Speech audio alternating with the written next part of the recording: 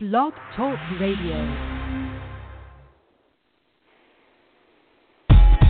And I just don't give a damn. This is what I am. Understand, I don't give a damn. This is who I am. Man, I don't give a damn. This is what I am. And I just don't give a damn. Take me as I am. And my G still pumping. Sold on the culture, you know that my Doja culture game over, soldier. I'm coolin'. Be on the sofa. Niggas is posers and I'm the sculptor. Don't mean to insult you, but fuck the vultures. I feel them the dopeness and proper dosage. I crank up the voltage to get it amplified. Fill it in the skillet, but still it's some bigger fish to fry. Design to recline and sip the chateau. Plotting on the bronze behind with a banging natural. Is he a rebel, a rascal, is that a Roscoe? Tweak the treble, the levels will make the box flow. Crept in the back door, rolling with stealth. Seen a sign on the game, said looking for help. Now I'm a hard worker, baby, this a full-time job. Got a run to the top, nigga, full-time live. We'll do it live. That is, of course, unless you're not listening live. This is the Pro Wrestling Torch East Coast Cast. It is Wednesday, December 6th, 2017. I am your host, Travis Bryant. And joining me, per usual, is my main man, Cameron Hawkins. Back already. Cam. Hey, what's going on, man? Yo, what up? Not too much. I'm actually in the office joking around with my boss as we do this, so fun times. Oh, the worlds are colliding. Yeah, man. He was like, oh yeah, that show you do. I was like, yeah. So yeah, I told him to go get beers, but he wasn't with it though. So we're gonna see. Please, for my sake. Yeah, man. So, do you need a bit? No, I'm literally told him I'm doing the show. He's cool. He's doing his thing. All right. Well, we are here. We are live. Again, it is December 6th. Last month of the year, we've got some interesting things to talk about. I'm sure, coming up, as it is December, we're going to start getting into best of 2017 talk, in the next couple of weeks. Matches, promos, pay-per-views, that kind of thing. But other than that, we do have plenty of TV-driven, storyline-driven stuff to talk about. But first, let me go ahead and give out all the pertinence. If you want to call in and talk to us, you want to talk directly to Cam and myself, hit us up on the Constellation lines. Give us a call at 347-202-0103. Once again, that's 347-202-0103. If you can't call us, you can always shoot us an email anytime during the week, anytime during the show. The mailbag is always open and constantly being refreshed. You can find us and hit us up on the email tip at eastcoastaudioshow@gmail.com. eastcoastaudioshow@gmail.com. It looks like we've got 3 non-VIP emails in the email sack today. So get your emails in. Questions, comments. If you want to heap high praise upon all that, eastcoastaudio@gmail.com. And Twitter. Twitter is another option to get at us. You can find the show at East Coast Cast, twitter.com/EastCoastCast. You can find my personal Twitter at TravLord. You can find Cam at Seahawk. That's CEE Hawk.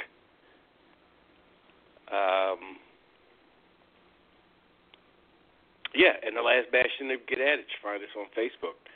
Find the show's Facebook fan page at facebook.com/PWTorch East Coast Cast.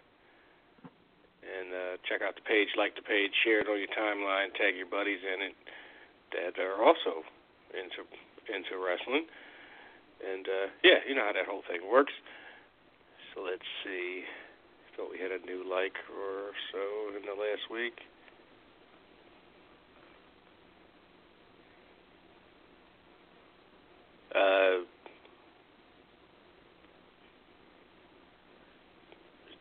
Walker. All right, I guess.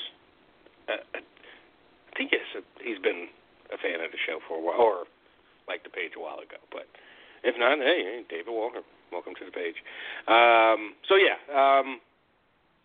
Headlines, poll results. What are we looking at this week, Cam? So yeah, I think we can go ahead with the poll results because they have a lot to do with kind of what's been going on TV. I got to see. This is probably one of the first weeks in a while that I really got to watch both shows in their entirety when they happened, or at least like within an hour or two when they aired, like kind of take it all in at once. Pause. The poll was, do the McMahons as on-air characters add or take away from your enjoyment of WWE television? And it was pretty strong one way. 85% of people said it takes away from their enjoyment, and 15% said it adds to. I'm sure we had some people who think like our man Brian Austin, who that they don't really have an effect on me enjoying it or not, which is an interesting take on it because of how much they dominate the television. Like, if your enjoyment is based on, yeah, but I mean, they're on every week. You know what I mean? Like, when they're on, like, it's been a while for, like, a Stephanie, but, like, Shane's on for a half hour every... I mean, he's been around for the last two consistently, but... But the two that he hasn't been on, Stephanie was there. You know what I mean? Like, if you watch both shows, they occupy... Like, Shane occupies 25%. Yeah. Shane occupies about 25% of SmackDown. Like, if SmackDown's a 2-hour show, he's on about a half hour or so. Let's say Stephanie's on, a half hour on the 3-hour show. That's still, 15%, 20%? Yeah, but a half hour Stephanie is really like a 90 minutes, 120 minutes with Stephanie. Exactly. So it kind of has that effect. Travis, do I still sound okay? You're fine. Yeah. Okay. Yeah, let me turn this up a little bit. Yeah, so, I mean, depending on how you feel about her, still just talking about numbers. Like, she occupies, that much of the show. So, like, to me, when you say, like, it doesn't really have an effect, it could be a thing where you are in it for, like, I want to see X wrestler versus Y wrestler and Z outcome. And if that's the case, then I can see an authority figure not affecting you. To me, it would be hard to separate that from the show. But I think because of how I framed it, and because, like you said, Shane's been a steady presence for the last, year and a half, 2 years, that, this question is about him. And the reason I say that, I watched the show last night, and we've had this conversation for a while, I think, with, the torch hive, as it were. And when I say that, I'm talking about like your Wades and your Bruces, things like that. The Shane McMahon as a fantasy camp wrestler doing spots that other people can't do, like, that's something I'm not a big fan of, but I was good with Shane being on TV. And with this whole Kevin Owens, Sami Zayn thing, especially last night, talking about how if they don't win their tag match at the pay-per-view, they're fired. Like, to me, that was the thing, like, okay, I'm good on Shane being on TV. Like, I've had enough of that. So, yeah, I'm interested to see what. And I was right there with Brian, who just looked at him like, you could just, and I'm probably projecting where I think the angle's going, where I think this story is going, because they're all stories, Cam, and stories need to be told, and sometimes you just need to shut up and watch the story unfold in front of you. Quit being a complainer. But I was kind of projecting, like, yeah, Brian's like, that's going to be the moment. When Brian's cutting his big, I don't know if some people will call it, like, we'll treat it like the Sami Zayn turn. Like, it wasn't really a heel turn. He was just, as far as Sami goes, like, I'm me. You're the people that changed, Yeah. I didn't do anything different. Like the situation around me was different. Exactly. Right, and that's when Brian's going to go. And that's when I knew, like, Shane was out of control, and like, because he interferes in matches, like, like it's a ridiculous like thing. Like you handle it in a wrestling way. You put him in stipulation matches. You find whatever. You don't fire guys because he's interfering or because essentially because the guy's making the show interesting. So Brian's going to be like, as a wrestler, like I've seen and done so much worse to take these guys' livelihood away, and he's probably going to do a super good job convincing people and not really be the heel. But I was right there with Brian again, assuming that's what he was thinking. Like, this guy's out of control. If he thinks he can just, he can. But if he's going to just go firing guys for being bad guys, like normal run-of-the-mill wrestling bad guys. Yeah, and the whole thing is like, come on now, Jinder Mahal. Why do Singh brothers still have jobs? Like, it's just stupid as from a wrestling context. Like fans, they literally you just don't like them. Just say you don't like them, and I'm gonna fire them because I hate them. Yeah, your most prestigious title, they directly affected the outcome in like 5 straight matches for it.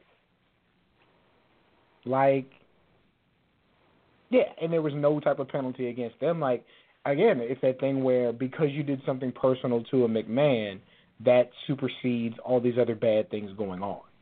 And we have to directly, like, acknowledge that. And the charm of Shane was that he was the one who didn't fall into that trap, who didn't take this stuff personally. And when he did, he took it out in the ring. And then after he won or lost the match, that was a wrap. Like, But again, I guess that's different with this one where he's, I guess not able to move on, and it's such something that had such little impact that was so awesome at the time. The Vince headbutt thing, that whole thing, like, man, that's right. That should go down as like one of the moments of the year kind of thing, and it won't because I guess it will, but. Like, man, we're like it'll 3 be months that's going to win the OMG Slammy, don't you worry. Yeah, 3 months past it, and I forgot. And it was good for Shane to remind everybody. But I don't. This is going to be interesting. The next, few months, headed into the Rumble, headed into WrestleMania season, with Brian and Shane being on clearly such different pages. So, looking forward for sure how that plays out. That's getting better and better. And they're not rushing it, and they're just, it's awesome. It's probably the best thing storyline-wise. Just slow burn kind of thing that will be paid off in 3 months or whatever, 6 months maybe even, but probably not. But, a couple months. Right. But, all right. Chat room is open, by the way. We talked about the poll. Headline. Is there a? I think, like at least on the SmackDown side, that's kind of a strong point. Raw was a good show. I think the opening match might be in the running for Raw Match of the Year. That's weird to say. But no, Jason Jordan and Roman Reigns put on a really good match, and it furthered kind of both of their storylines. Jason Jordan looks like Roman took a little step back as far as being a likable guy. Okay. Okay. Just but I think, Jason Jordan probably, that's definitely his longest singles match. It was interesting watching Roman kind of lead a match, but I thought it was really, really good. And what it furthers, we get more of a kind of and this is a comparison only because they're working together, but kind of, bratty super athlete like Kurt Angle was on the way into WWE, and we're building toward this Roman Reigns Samoa Joe main event when that happens. So I think those are kind of the big things coming out of Raw, and like a really good opening match, and then Samoa Joe costing Ambrose and Rollins the tag titles, and the Shield being a more likable unit right now, I think are all the strong points coming out of Raw. And then the third big point, next week we've confirmed NXT's TV debut. So a lot of things going on. Yeah, WWE week next week, is it? Yep. WWE week next week. So in addition to your normal Raw and SmackDown on Monday and Tuesday, you're going to have NXT on USA Network in prime time. At 8 or 9. I'm not sure. I'm interested on the NXT show tonight, and I think those were taped last week. The rest of the NXT shows for 2017 were all taped last week. Are they going to put the normal NXT show, hour-long show, in that spot? Or do they do something completely new because they want to put NXT on? You know what I mean? What's going to be on NXT next week then? Is NXT when we turn the network air on at that time slot? Maybe you get a table for 3. I don't know. I mean, I guess. Do you do them both? Do you just we're going to have people showing up for NXT that don't know it's on USA, or just instinctively, hey, it's Wednesday, so maybe we just, not simulcast, but we just have them both on. I don't know what the rules would be if NXT or if USA would be down for something like that, but. Yeah.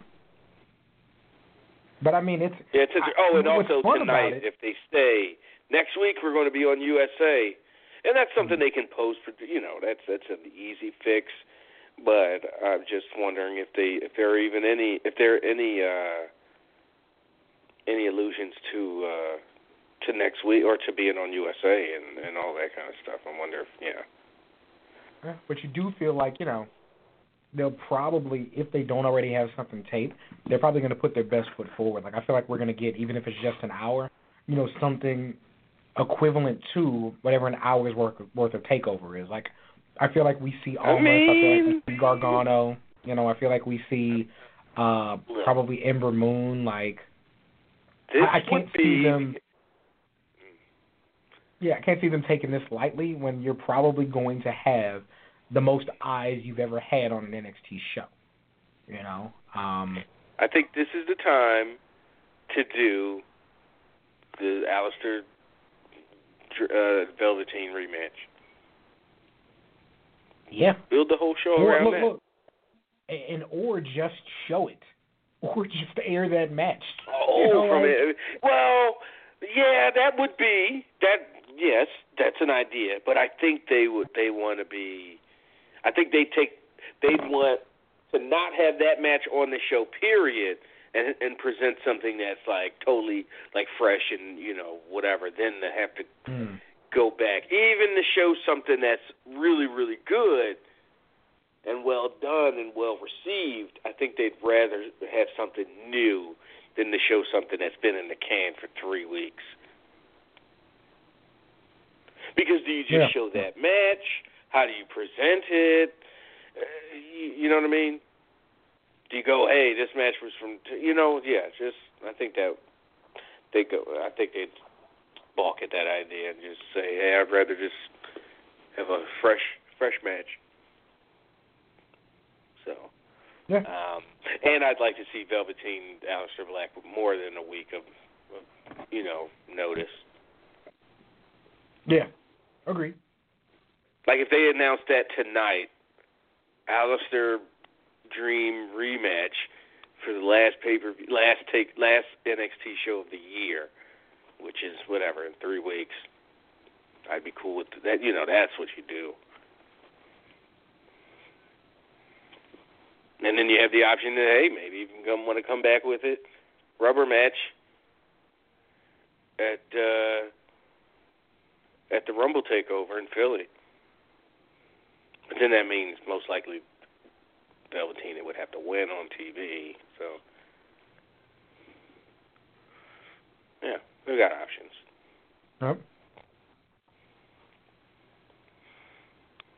So, all right, again, if you want to hit us up on the Constellation lines, give us a call at 347-202-0103. Let's open things up in the Midwest. Head out to Minnesota and talk to Shrewd Man. Brian, what's happening? Not a whole lot. Relaxing Wednesday, actually, for once for me. But I didn't get to call last week, so I got a couple of things on my list, on my little memo pad. I got to pull this up here. Mm-hmm. All right. I like the organization. The first thing that just struck me last week, and I was like, I have to get this out, was watching the Kevin Owens 365. And the beginning of it, and watching him go up to Vince McMahon, not the character, but the actual person who runs the event, if you will, organizes it, the producer, whatever the hell you want to call him, and looks for his approval. And when he doesn't gain it, he's like a child in front of his parents, or even more so, he reminds me of myself at one of the moments I enjoy recalling it, but living in that moment, it's one of the worst moments I can think of in my life, and that is in middle school when our assistant principal, Dean, had a stack of dirty Reader's Digest that me and my friends who sat in the back of the bus had collected because the teachers would give them out to everyone, and we would throw them down the bus in the mornings. And you mean in Minnesota, it's dark. Actually literal dirt and grime? Because because when you throw them, people would step on them, and it was the winter, and I can remember the pile of them. And they were dirty, and I came up to the office, and I'm not getting into semantics too much, but I remember seeing a couple of my friends, and they had a look on their face like, the shit hit the fan, bro. Like, fuck. But they didn't say nothing to me. They didn't turn me in, it sounds like. It was all the camera. And I'm still friends with some of those people on that bus to this day. They'll be in my wedding. But Mrs. Hayden was her name. She had her arm on top of that stack, and when I came through that door, I said my voice said, my song was singing, I don't know what you're talking about. I've never seen these, but the rhythm was putting out, oh, my God, I'm caught. And she knew it. And the feeling of just like crushing 12. this. Oh, exactly. But the fact that I have to see a grown man experience that on a television show. Now, we all do in real life. I'm not trying to say we don't deal with that. I independent contractor. I work with but not all kinds of like business people. viscerally and like clear. Yeah, and so much so that it's like a fatherly thing. And a lot of the wrestlers have this complex, I don't want to say instilled in them, but it certainly is something they seek, I feel like, and aren't dissuaded from. You know what I mean? There's other things they wouldn't like as much as, if you have a father complex, that helps us because we have a father leader figure here, and you'll look for his approval constantly as he asks you to do ridiculous things. So just seeing, I love Kevin Owens, but seeing him in that state and him being like heartbroken over it was like, I can't wrap my head around it fully. Hey, Brian, you know what's crazy though? What did Stone Cold have to say about that match? Like, what did Triple H have to say about that? That's later. That's another point I'm going to bring up. Yeah. Have you guys seen the meme? I'm just saying really quick. I think Kevin Owens is comes across like a super confident guy. He understands his abilities. He doesn't take crap off anyone. But Vince McMahon just has that aura, man. And I think this thing with Kevin Owens just solidifies it. No matter how big or how strong you are, how tough you are in real life, he really, and not just being in charge, people really want his approval. And it's amazing that even at this age that still happens. It's a wonder, and that's really a credit to him for being able to just carry that kind of mystique. It's crazy to still see in 2017, but it's still very real. I agree with you, and I'm sure Stone Cold and I don't think it's so much The Rock now. I mean, he's one of those people who stepped out of the arena, if you will. I mean, yes, that is true. It's always been true, but it was what you guys talked about, and Cam said it was one of his points from Raw, and it was for me, which was the opening match. Because that was I remember watching that and being like, and Cam said it. I mean, I love you, Cam, but what the fuck? And saying that's a match of the year. That's not even a knock on Cam. But what did I say, Brian? As it is a knock on the industry. Wait, did you say Raw? What specifically did I say, Brian? Put man qualification. Well, he said it was. Did I say it was a match of the year? Did I say it was one of the best Raw matches of the year? Raw match of the year. Sorry. But even to my point, hold on. Let me finish because it's not even an attack on you as it is the people performing. Because when I watched Jason Jordan physically stand out and seeing the guys who were standing the whole time in the left corner of the screen who wouldn't sit down, those big fat guys, you could see them be converted. Like they had saw Benny Hinn, they're like, man, this guy's a fucking liar. And he's like, oh, I'm going to heal you. And by the end of that match, they weren't all doubting him. And to me, that is wrestling. That was wrestling. And the fact that you say it stands out so much is a testament to how shitty things are when really – back in the day, that shit would have blended in the background. You would not fucking remember it. It would be gone. Huh. At the time you would, but you don't remember that moment where Rock started to convert you. Do you know what I mean? You don't. Yeah. You don't. But at one point it happened, and you said, I like this guy. But the fact that sticks out just that was how much. Literally the first time I saw him. Oh, okay. Well, for some people, though, I mean, there was the Die Rocky Die, and then there was the Nation. Yeah, I missed all that. For being. I mean, I remember seeing him even at WrestleMania 14 when he said, I can't remember how he phrased it when he's talking to Jennifer Flowers, but he's like, do you smell what I'm cooking to Jennifer Flowers? He hadn't put it to the Rock thing. He hadn't got it down, but you can see him developing it. So it's like, those are one of those moments, and that's great, but you're not going to remember it. But in this day and age, sadly, that match will stick out in my mind now because two guys in some way were allowed to go out there, catch or can't, and succeed or fail. And Jason Jordan gained credit in my mind. I don't think he's the greatest wrestler of all time, no. But he can perform in the ring, and that's just not allowed to happen so much. That's what's frightening. That's the thing, too, Brian. You're right. The things that he was doing, the time that they were given, I think is really what gets to me. That's key. They got a lot of time. Yeah. I don't we clearly know Jason Jordan has the ability. He has the ability, has a look. He's still, not there on the mic having a conversation. That's still a thing. But you let him go in there with a strong guy and, with a big guy, and you see how strong this kid is. You see how he moves. It's just, I feel like it's a matter of time for him. But you're right. It's weird that as somebody who, like me, who is a proponent of the guy, it's interesting watching an arena change how they feel about a guy the way that they did that night. And, again, the biggest takeaway for me from that match, it's one of the few times Roman Reigns has to lead. Because a lot of times he's in there with guys more experienced or with about as big of a name, and I just thought it came across really well. But yeah, go ahead. I know you got a list. I know you got a PowerPoint. Go ahead and hit those slides. Well, hold up. I think Jason Jordan had one of his better nights, and I think you're right as far as he's not quite there yet on the mic and stuff.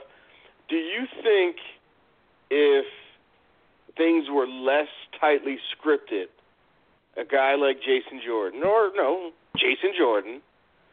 would be more over on the mic, he'd be a better performer on the mic, or worse? And it's all speculation, just instinct. What do you think Jason Jordan is? Where do you think his skill level is? But is he being held back by the format, or is the format specifically for guys like him who just aren't there yet? The format's helping him right now, to me, because we've only seen him be, I buy my T-shirt or I buy my sneakers at Walmart because I'm broke guy. He's, I came from nothing to come up guy. I don't know if he has a mean. What do you think his skill level of if they said here are the bullet points and old school, and go get it and yourself over? Do you think he'd be better on the mic at this point if that was the format, or is he being helped? No, I'm okay, saying so he'd be worse. I don't think he'd that. really be exposed, you're saying, if that was the format for him. Yeah, I don't think we depends on how much they they as a person to assume he can play that. Yeah, I think if you less tightly scripted Jason Jordan, he'd be better. But that's just a feeling. But I also understand why you would think the other way, if you thought the other way. But some of it, I agree with Cam, though, where it's a lot of it is circumstance. It's where he is. I'm thinking of, what's his face, James Ellsworth, right? Like, he's one of the only guys in WWE recently who, like, came into WWE and left in the same shape. Maybe a little bit better. Probably better. I mean, he's going to be able to put that on his posters from now on, the promoters who hire him. You know, he'll make a little more money. No. As a performer, as a star, as a drawing, as a performer, as a wrestler, a superstar. Not to say, wow. Yeah. But for James Ellsworth though, he's doing better in some ways. He got lucky though because he just kind of like he didn't hit too many things in the pinball machine, and he got to the jackpot. Well, so many get banged around so much, like a Seth Rollins and Dean Ambrose. So like, you keep taking hits so we can get this Roman to that big jackpot point. He just kind of bounced around, missed all the balls. It was like almost like a earnest comedy where he just avoids all the pratfalls. Everything's exploding around him, and he just kind of comes through unscathed at the end. That's kind of where Jason Jordan is. And he's lucky because he's not being really – I mean, he is in some ways being shot, but his character's allowed to develop and fit in certain ways in a pattern that allowed the audience to, in some ways, I don't say embrace him, but take him in as they did on Monday. And I think it might have been different back in the day, but it could have been better depending on who was in creative, who saw what in him, and what they wanted to put in him. Because if they put the effort behind him, they'll make it work. You know, and they'll keep trying. They'll keep doing the Bob Holly thing or whatever. They'll keep reinventing you and try and get you through and past the gate. Will it be successful? Yeah, that's like to me, that's almost either near or there. But what would be better overall is that there would be more people in the spot that Jason Jordan's in, so that we go back to my bigger point, which is he wouldn't stick out as much having this match because there would be a couple other guys in a 3-hour Raw having these opportunities. Maybe not every week where this happens, this like epiphany, if you will, in some ways for a guy. But every couple of weeks, we see these things happen with one of the guys that are developing on the undercard. But it just doesn't. We just see Finn Balor get reminded that you're a piece of shit, and then he gets spit in the face and shoved down in the mud and shut up. He's like, but no, shut up. Don't say nothing. And it's like, well, or I have to see Kevin Owens like scold it like a dog. And it's like, but this. Brian, the thing that stood out to me on Raw as something where I was like, this isn't good, is that, like, as much as we get on Booker T for maybe saying the wrong thing at the wrong time, one thing that he is that the other guys are not is a truth teller. Because he's talking about what he feels or BS. He's not talking about what the system wants him to talk about. And so you have Finn Balor wrestling Bo Dallas, and you have Corey Graves and Michael Cole doing everything they can to explain why wrestling Bo Dallas is not a step down for Finn Balor, and you have Booker T just basically saying he's a guy, he's a nobody, and it's true. Like Finn Balor clearly has people on his side. As soon as his music hits, people go crazy, and you clearly relegated him, and even your announcer sees it and doesn't know how to dance around it. And the people that we're supposed to trust to tell us what's going on can't find a way or don't have any evidence to say why wrestling Bo Dallas is good or even why Bo Dallas is a credible opponent. Like, like Booker T said at one point that he can be, if he keeps it up and he sticks around Miz, he can be a superstar. And they're like, well, he is a superstar, Booker. Booker didn't say anything because he's not. But Booker T is like the Yoda of Monday Night Raw. Like, he says some random crazy shit, but under all of that, like what Bray Wyatt attempts to do, there are kernels of absolute golden truth. So they're like a diamond. You can see through them. They are like the essential truth. So it's like, he's not lying to you at that point. He says a bunch of gobbledygook, but there's a truth in there. That's like, it hurts. He does that often. Because it is true. Book is not gonna. I've been listening to Booker T more as of that. Like, sometimes the stuff is like, what is he saying? It's completely crazy. But sometimes you're like, ouch. He's like your crazy uncle, you know. 9 times out of 10 it's gibberish, but that one time where it hits the truth, it's like, oh my God, that is the most raw, hard, ouch, let's not talk about it, put it back in the closet and never bring it up again thing. Thanks. That's Booker. Yeah. Booker T was the one guy in the middle of the mega John Cena push to say he has limited skills and he gets by with limited skills and ability. Yeah. No, this isn't new. I mean, those little things keep flipping. For Booker T, this is, he calls him like he sees him, and he knows as a former wrestler, Bo Dallas is a guy, and John Cena did a great job, but he got by with limited skills and ability. And if Corey Graves wasn't like completely and utterly trying to get a check. No, but he's just completely not co-opted. He's all in. Yeah. All right. Yeah. I'm gonna go with one last point for you guys, and then I'm gonna go on with my day and listen to the rest of the show. And that I'm in Minnesota. I saw a news story, and it struck me. It kind of sums up all this in my head, and that was that we're a northern state. A lot of us think we're pretty much Canada, and more specifically, up in the northern part of the state, this is where it's affected the most. But statewide, they've installed LED streetlights, the red, green, yellow, those. Now, the problem, I work in TV film. I know that an LED is great because it doesn't give off much heat. All right? Well, they decided, let's install these everywhere across the state. And now they have a huge problem where people can't see the lights when there's a snowfall because the snow blocks it because the LEDs don't heat up the snow and melt it. And now this is my point. I had to listen to the news story tell me they brought this all up, and they're trying to devise a way to fix it, and they're going to maybe put heaters inside it or covers. And then the newsman, other than the reporter who gets the story back, goes, yeah, they're trying to find a solution to this, but they haven't come up with one. It's like there's a fucking solution. The solution is to never put the fucking new bulbs in. The old bulbs did it.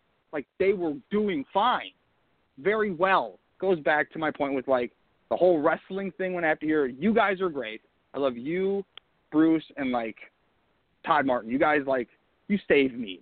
Because some other people, like, wait a little bit, but other folks will keep going on with this, like, things are going to get better and improve gibberish when it's like in 20 years nothing has gotten better, and you keep trying to, like, explain to me, like that news reporter, like you're just trying to put the Band-Aid over it, obviously. It's like, are you kidding me?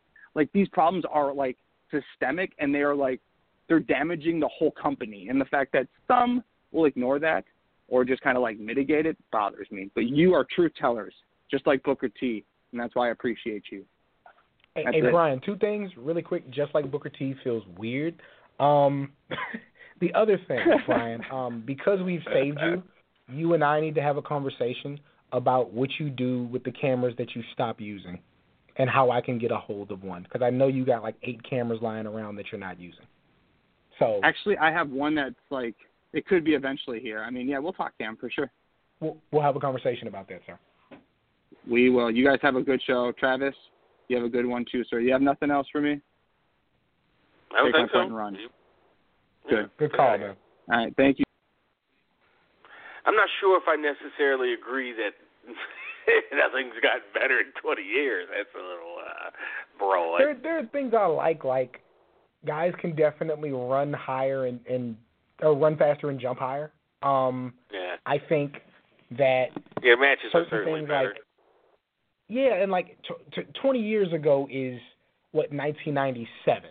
Like I have women who can wrestle, and I appreciate that. Like, I do have, guys who would be considered cruiserweights and small being treated sometimes in better ways. Like, me being an older person, the few characters that are contemporary I can appreciate now. So there are things that have gotten better. So I definitely argue that point. But, like, to his point, the things that have gotten worse are worse. Yeah. And this is where I thought he was going when he was talking about putting in new bulbs when you didn't need them. I immediately thought he meant having 20 writers on staff to write this thing that If it was thin guys, it would be so much more effective. I didn't know the solution was the bulbs. I thought they put in whole new poles and everything. If it's just the bulbs, then just put the old bulbs back in. I thought they did a whole citywide reconstruction plan, put new telephone poles or new traffic light poles up all over the place, and rewired it, and now they don't work in the winter. Like, for real, it's Minnesota. Y'all gotta know about working. That's got to be your first question. How's it hold up in minus fucking 12?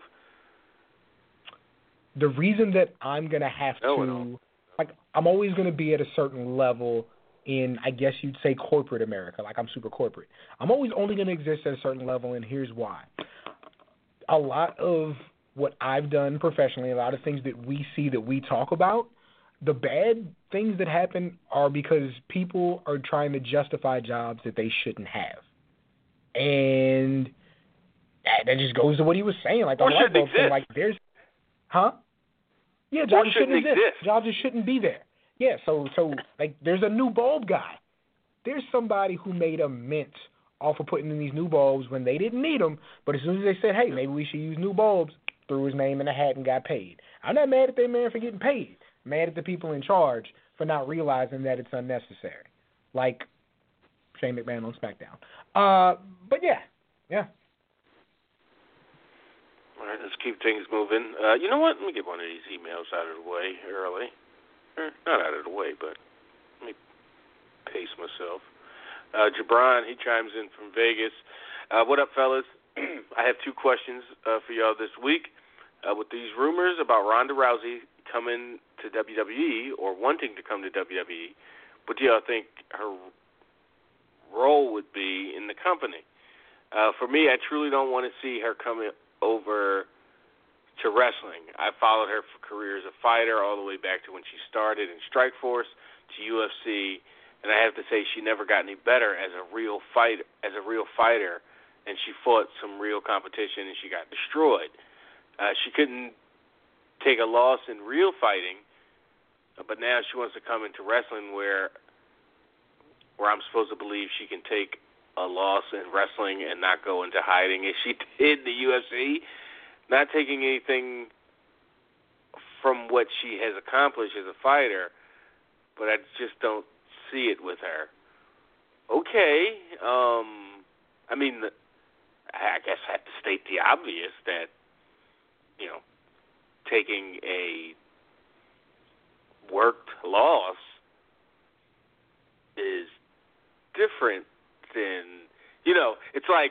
No, but I like his point. Yeah, but if you're in a play and you're written to have a woman, shoot you down as you, really nicely and politely, ask her out and you're a gentleman and all that, and she no, you corny ass motherfucker, I ain't going to... you're not, your confidence isn't shaken as if that happened, in real life. I don't play, I'm not playing Cameron Hawkins in a play, though. My little acting stint, I played a guy named Martin who was nervous about going out on a date. If she takes an L on Raw or WrestleMania.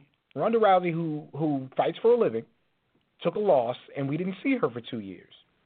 So how do you write a convincing story that Ronda Rousey loses a match on a Sunday and wrestles again on a Monday? I understand. Don't write that story.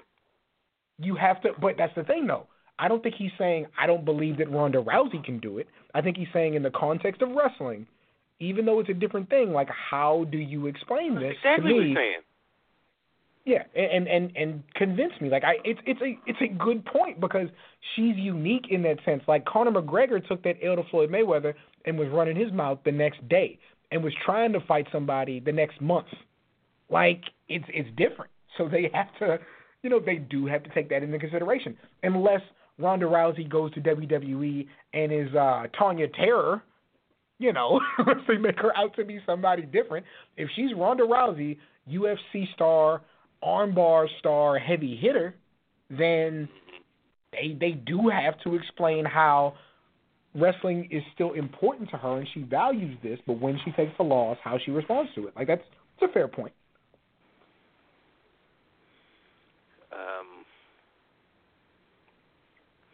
The second question, with Matt Hardy finally going broken, do you think or believe WWE will give him full creative with his character and not have too much to put on what he says and does with this character?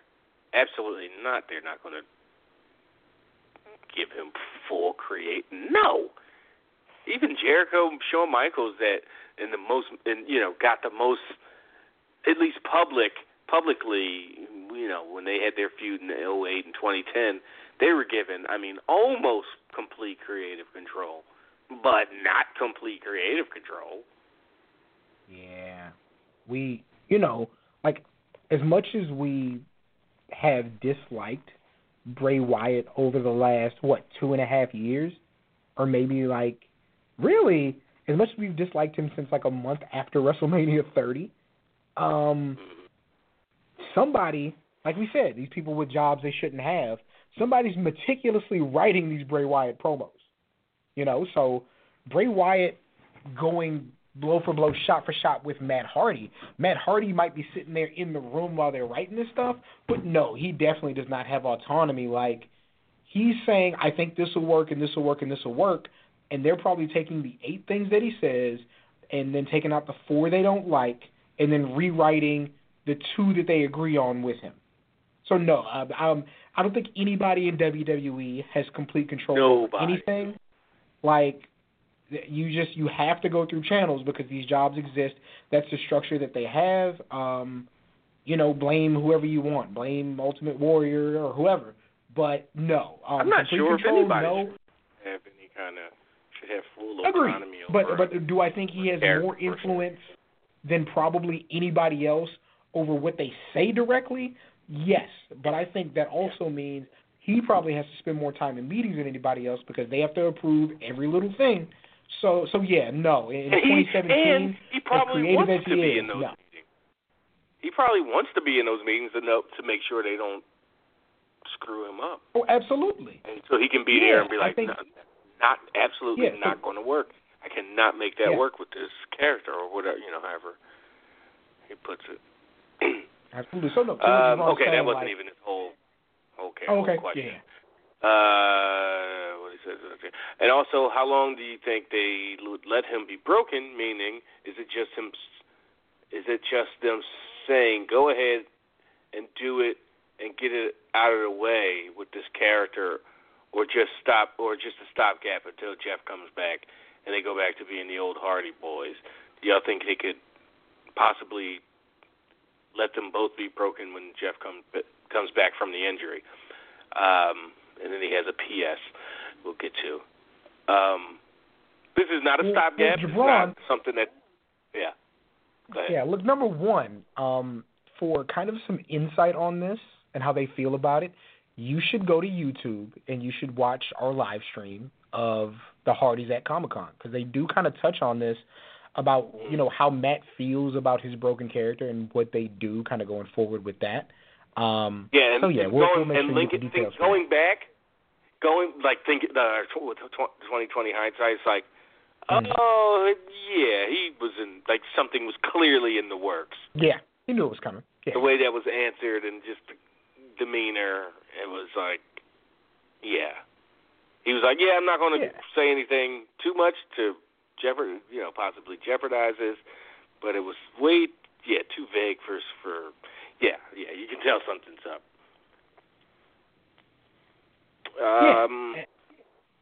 And I don't think it's a stopgap. This is Jeff's going to be either broken with him or he's going to play into the broken character, and they'll do something with Jeff. This isn't just get this out of your system. This is let's see if this can make us some money. Exactly. And so and I think if Jeff being because the broken character is clearly a face. So they really still only and have. And he's broken. So it's a twist. He's not broken, already. So woke. They're already putting as they should, putting their thing on it. Mm-hmm. But I mean, we really only have what two tag teams on Raw right now this second. Like when the when the Revival comes back, they got a feud with somebody. You know what I mean? Like when Anderson and Gallows, isn't one of them hurt right now? Maybe. They got a feud with somebody. So no, like there's really one face tag team on Raw, being the Shield. So yeah, I can't see a reason to break them up. I think they'll both be in sync with each other. Brother Nero or cousin Nero, whoever they have him be, homeboy Nero, rich homie Nero, whoever he is. Rich homie Nero. Yeah, man, I think he's gonna be right there in step with Woke and Matt. Yo, Rich Homie Nero needs to drop a mixtape. ASAP. I'm with it.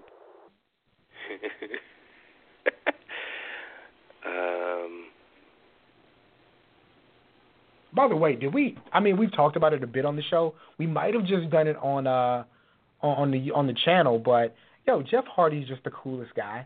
Like, again, I don't get hung up over seeing people, but he's just the coolest guy. Like, he was nice to us for absolutely no reason. We just happened to be in close enough vicinity and looked like we were doing something important, and he thanked us. And he had no idea what we were doing. Yep. He just appreciated that we were there because he was there. Like, you're here for me? Guy. Oh, thanks for being here for me. I appreciate it, man. Like, in a way that wasn't fake, like, oh, gosh, thank you guys for being here. He's like, nah, man, thanks, guys. Yeah. And just kept moving. Went to his plane. So nice. His PS, Jabron's PS is, what albums or artists do y'all have playing when you're in the car or at home? Thanks, fellas. I'll be listening to the show. I mean, jeez. Yeah, what are you listening to right now, Cam? It's just limited to. Man, and Jabron, I'm probably it's still kind of in the works, but I think that I might be doing a quasi song album of the year, either stream or YouTube vid this coming weekend. But I've been listening to the Gold Link album At What Cost since summer, so that's kind of my go-to. As a been hyping that dude since like July. Yeah, that song came out. The single came out in March. It's actually nominated for best rap collabo for the Grammys, so I'm super excited that and I'm sitting here talking about it. The album's At What Cost, but the song is Crew. It's actually on my screen right now. Gold Link's Crew. So I love the album At What Cost. What I'm really listening to, even though I'll be 32 next week, I'm listening to the Apple Music It's Lit playlist, which has a bunch of Cardi, a bunch of G-Eazy, has some Kodak on it, got Migos on it, some Gucci Mane, these new kids, TK and YBN Namir. So really, I'm listening to, and then like a Lil Pump. I'm listening to the Young Boy stuff right now. Why are you listening to Lil Pump? Because Gucci Gang. But yeah, I'm really on the Young Boy playlist right now. But the albums I've really been listening to in rotation are the Sid album, this Gold Link album, the Division album, and I think that's about it. Just that Apple is Lit playlist and Gold Link, Sid, and Division.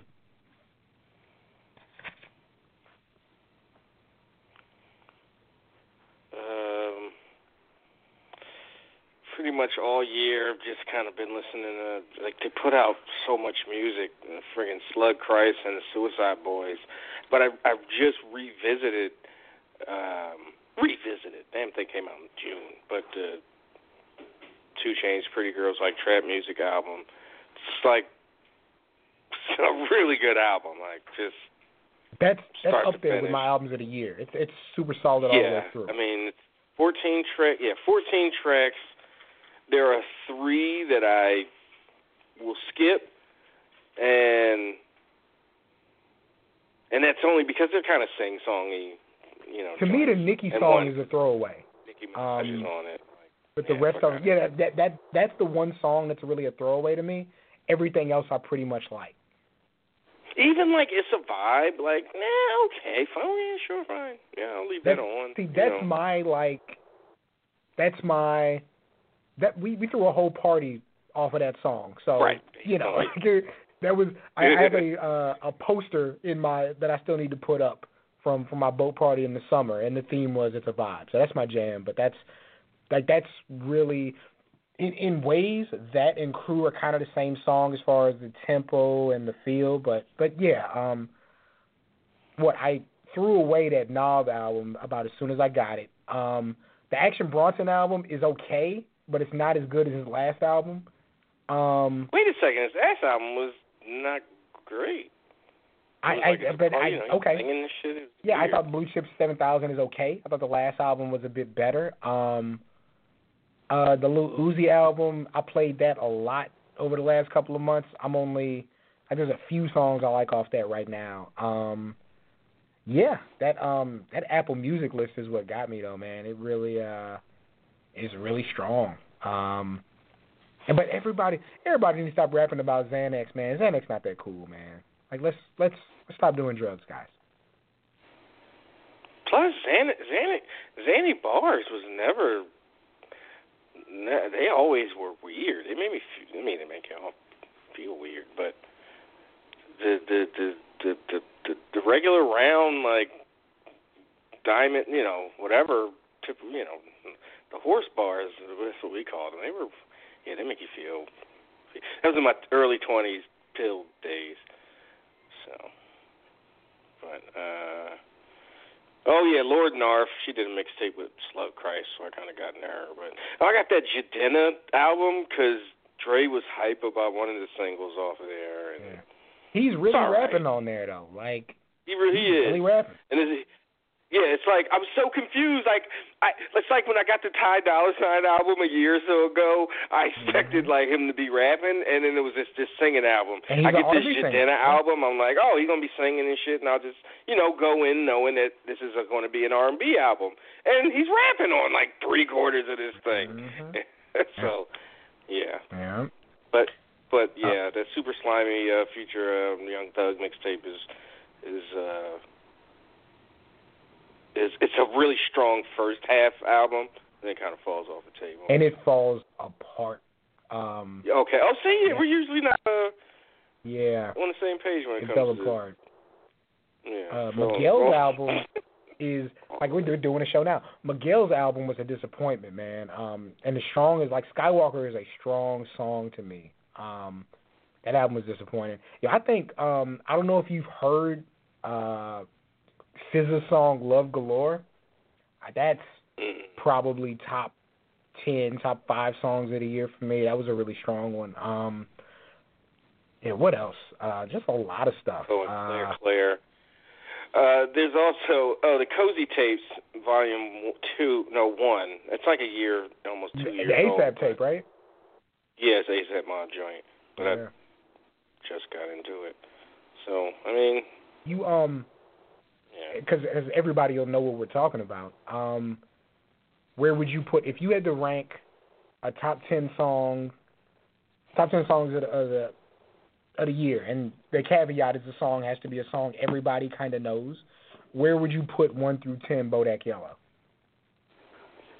Top 3? Yeah. I can't see it under 4, man. If it's not in the top 3, like it was definitely Song of the Summer. Yeah. Right, and it's because it's still everywhere. It's still all on the radio, and somehow I'm not completely sick of it. Yeah. Oh, that's you, I guess. Yeah. I think it might be. No, I'm not doing anything. That wasn't me. No. That was somebody else. No, I think it's got to be. I probably even if it's not my favorite song. I'd have to say it's either the song of the year or the runner-up. It just is. Just the whole trajectory of it, because we talk about this. You were a Cardi fan because before I was as a person, and Faye was a Cardi fan before I was as a person. So, this is something I didn't even catch the initial wave, but, from Instagram to Love and Hip Hop to this, it's an amazing story, and it would be dope to see her culminate that with like the top rap song of the year at the Grammys. That would be so cool. But yeah, I think if it's not your song of the year, you got a lot of explaining to do about why it's not, because it's heavy, man. Salute to her. Oh, okay. So the same question. Let's go with something, because I just looking through my albums. So where would you put Congratulations? It's way up there. It's way up there. Okay. I think. I remember I got on you because you were late on that. But no, here's the thing though. I think Rockstar is a better song than Congratulations. I was on that shit. I think Rockstar is a better song. I don't even think and I think Rockstar is performing better than Congratulations. Congratulations is great, but I think if you're only allowed to have one song, I think Rockstar is a better song. And that's like, you know what's crazy? Like I say that, and I still do feel like that, but I'd still put both of them probably in the top 10. Like Congratulations is really good. And it has, I think Quavo's a better feature than 21 is. That song, Rockstar. Yeah, for sure. I think that's a better song. Even though this was 21's year. I mean, it's an album or whatever it's called. It's a tape. It's really going to be on my top 10 favorite albums of the year when I finally do that.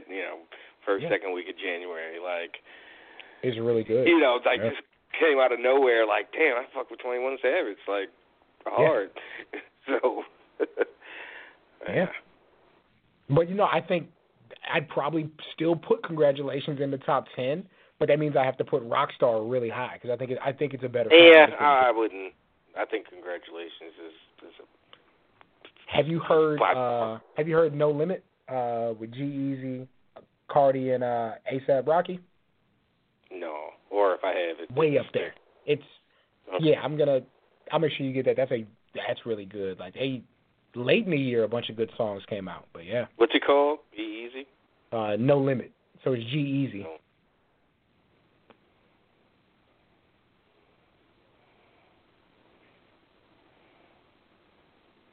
I'm sure someone has wrestling questions for us as we keep going. But no, thanks, Jabron. That was a fun exercise, man. We appreciate it. And tell us what you listened to that you haven't listened to that we talked about. We'd love to hear an email about that. There it goes. Yeah, no, I never heard this joint.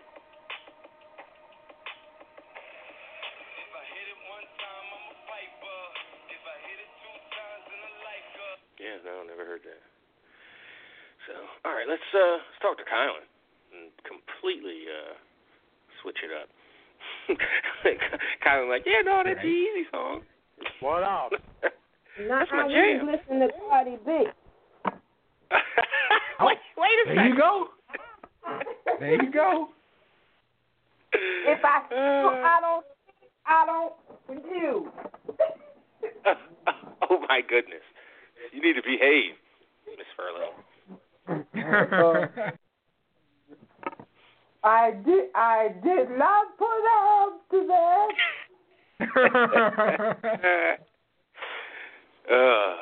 That just brings back memories of that man.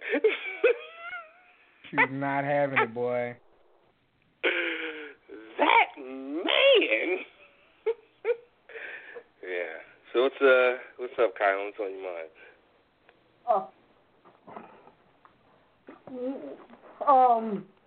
I have some clarifications for you on a couple of things before I get to my questions.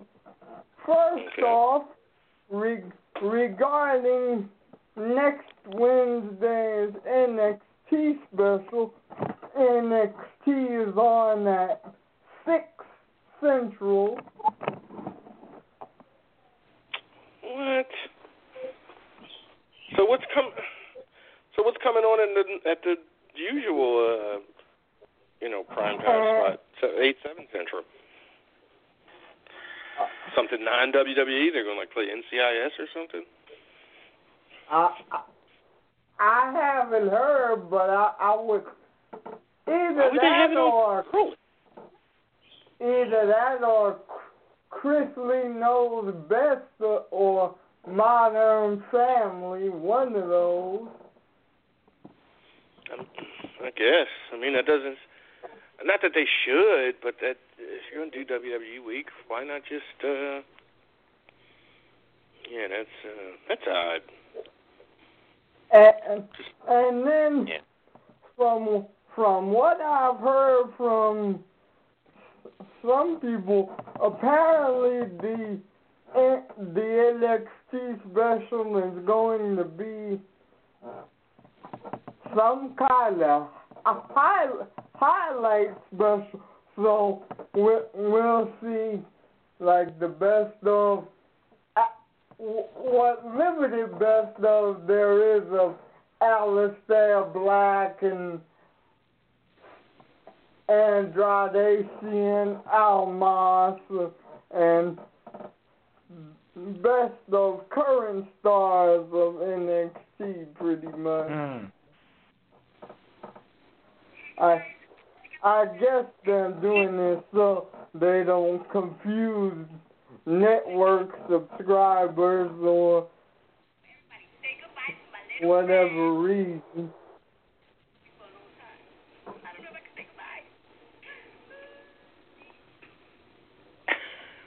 Sorry, y'all.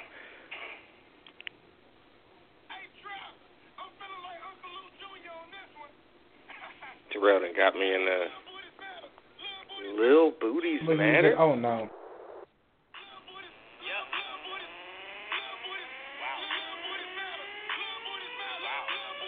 Also, Darrell, the stipulation was a song that everybody knows. Not what's popping in Decatur specifically.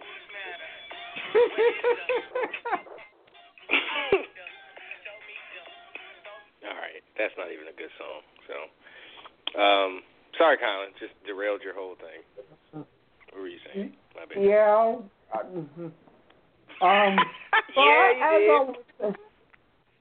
As I was saying, it looks as though next Wednesday's episode of NXT is merely a highlight special, but nevertheless, it should probably do gangbusters. I hope it does well. Or I hope it doesn't, so they don't think about putting it on TV and, fucking it up and letting Vince and Gunn get a hold of it. I heard that the reason USA is doing this is since the television contract is up in summer 2019, they want to try to convince Vince to give them NXT as a third hour, but if that happens, they can cut Raw back to 2 hours in exchange for allowing NXT to go on USA. So there could be some type of silver lining. On Wednesdays or the hour before Raw or after?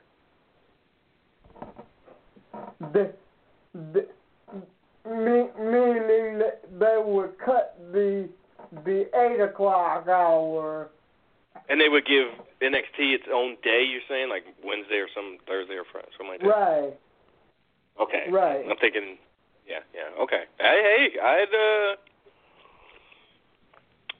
I'd still be a little reprehensive that USA would, being on USA, would make Vince go, okay, it's my show now. It's under mainstream WWE rules. But but I'd take that risk to make Raw 2 hours again. But, man, like the fact that SmackDowns aren't the greatest show, like on a week like this week where Raw was like by far the best show, it's like a tie because at least SmackDown was over at 9 o'clock. Or, for me, for us here. So that makes such a big difference that you just kind of get to breathe afterwards and you're not sitting around for 3 hours watching one thing.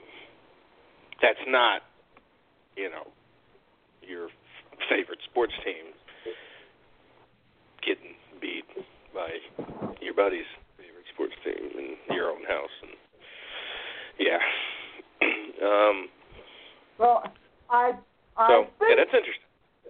I think you guys covered this in one of the emails before you brought me on, but my first question for this week is on Woken Matt Hardy.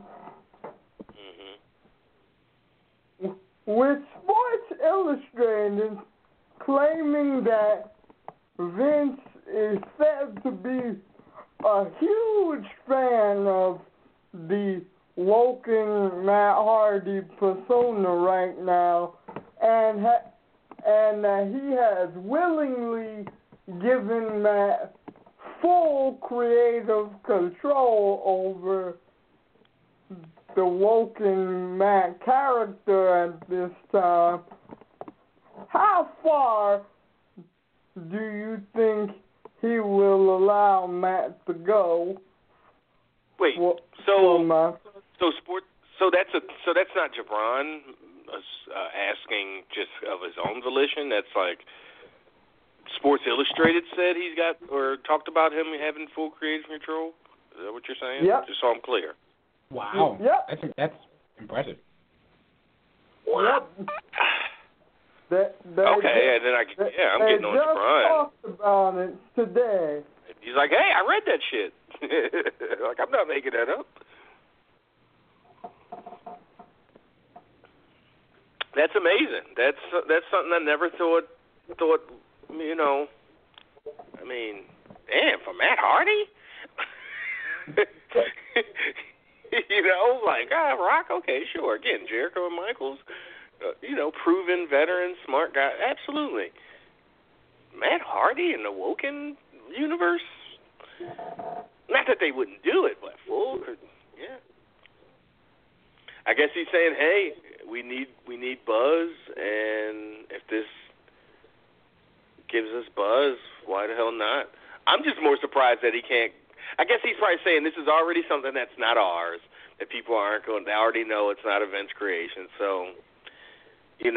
What are the chances it's going to be the greatest thing in the world? And I'm just going, it's small. And if it's flops, we can just pull the plug on it or go, see, that's why we don't give creative control to people. Right. So, that's interesting. Yeah, my bad, Jabron, for assuming you were out of your mind. Juice, man. So that's cool. Yep. Justin Barrasso of Sports Illustrated mentioned that. So, Jabron, you are not crazy.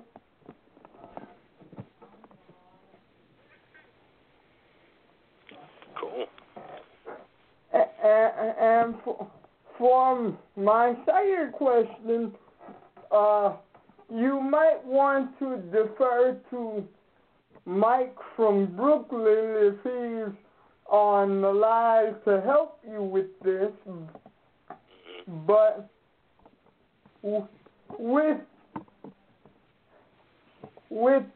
Don Callis and Scott D'Amore being promoted to Executive Vice President of Impact as of yesterday, and roster changes forthcoming, are there any names that that either used to be in WWE that are now working in Impact, or names that are in Impact now on the current roster that haven't been to WWE that you would like to see go there when Don Callis comes in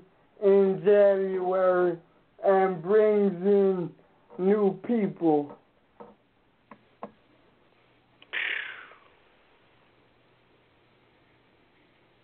Do you know enough folks over there, Cam? My answer was no. Either way. Like, I don't want to see anybody go to WWE. I don't want to see anybody from WWE go over there. Because, like, and what I base all this around, man, is Finn Balor. Like, I look at a guy who's probably, and we're doing this top 10 stuff, but he's absolutely one of the 10 most talented guys in that company. Probably one of the 10 or 20 most talented wrestlers in the whole world, and the boss can't see what's a big deal about him. TNA, when they have people who are big deals, they put them in their main events, but don't know how to put interesting stories around them. So no, there's really nobody I want to see. I don't wish that on anybody in WWE, and I would love if everybody who's good in Impact could just collect a WWE check and not have to deal with Impact. So no, not really, just because if WWE already can't give the time to the guys who we know are commodities, then I really wouldn't want to see anything transition one way or another, because I don't believe those guys who are commodities can get the type of treatment that they need in TNA. Like, I'd love to see Bruce's boy, what's my guy's name, Travis? Trevor Lee. I'd love to see Trevor Lee get into the ring with the Garganos and the Almosses and the Aleister Blacks and not even people of that ilk. Just in the ring, just in that context, in that, especially the NXT context, where like the way Bruce had been talking about him for 2 years, and then he goes to TNA, and it's just Impact. It's what they do. Yeah. They could get Roman Reigns right now, and he'd be the coldest thing by April. He just would not matter in the industry because Impact just are idiots. All right, he'd be feuding with Patron over something stupid. It'd be dumb. I forgot where I was going to go with that. But I'd like to see Rockstar Spud, and then, that's where I was going with Trevor Lee. So in an NXT context, he'd come over and, he has great matches, but he wouldn't just be in some spot fest 6-4, 6-way to start a pay-per-view. He'd be in a personal feud with Johnny Gargano, in a real deal thing with Aleister Black. All right, Echo's coming. Travis, as we're having this conversation, I read a tweet that says, listening to Don Callis review TakeOver War Games, glad Impact Wrestling is continuing their fine tradition of putting irrelevant hacks in charge of their company. Golly! Like, It's hard, it sounds like he's, trashing that show or being negative?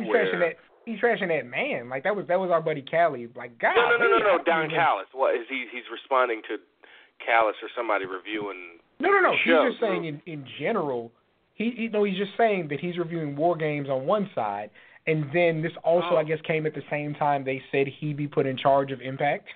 So, as a side note, glad to see Impact hiring, like, irrelevant people. It's like, gosh, like, Yeah. Maybe he trashed War Games, but I think this is more just an indictment on him than anything else. Yikes! It happened to come on the timeline right when that happened. I mean, has Don Callis been in charge of anything and had spectacular or just failures? You got me. I don't think so. Don Callis ain't been in charge of nothing on a national level.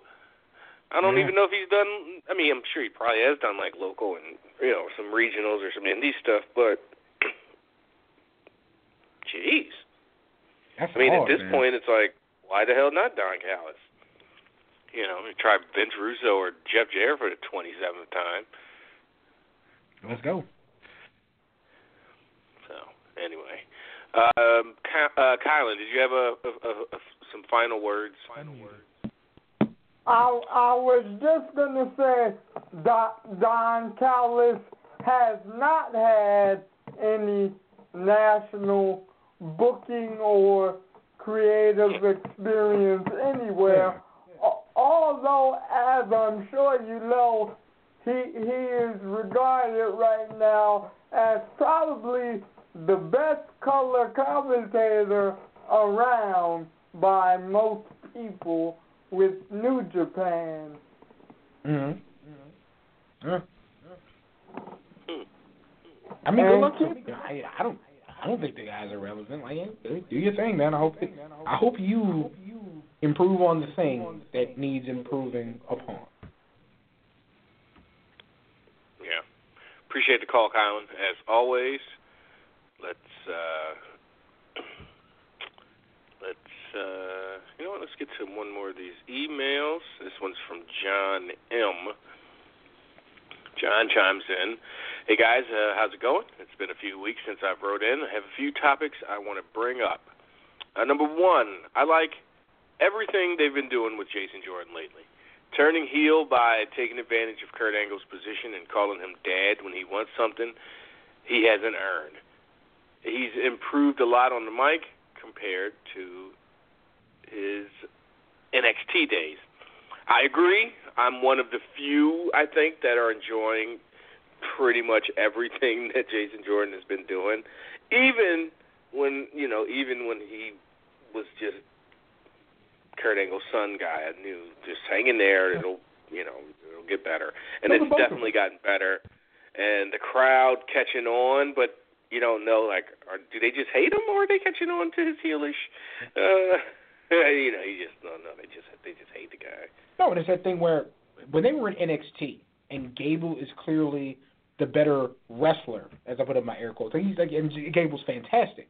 Like I've been saying since then, like Jason Jordan's the future. Like you just look at the kid, and he's big, he's strong, he's good looking, he's got a great physique, got a good smile. Like that's the kind of guy that Vince McMahon likes and wants on top of his company. So it's one of those things where somebody of our age, we didn't see Hulkamania come.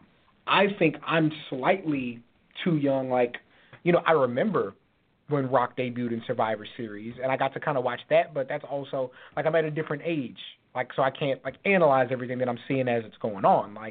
John Cena, I did see that. Randy Orton, I did see that. Guys you saw basically from start to stardom. And I think, and Roman Reigns, and we see that not going the way they want it to, but still happening.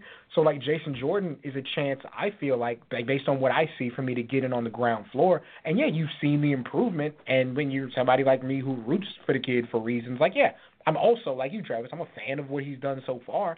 And I see him developing and want it to keep going.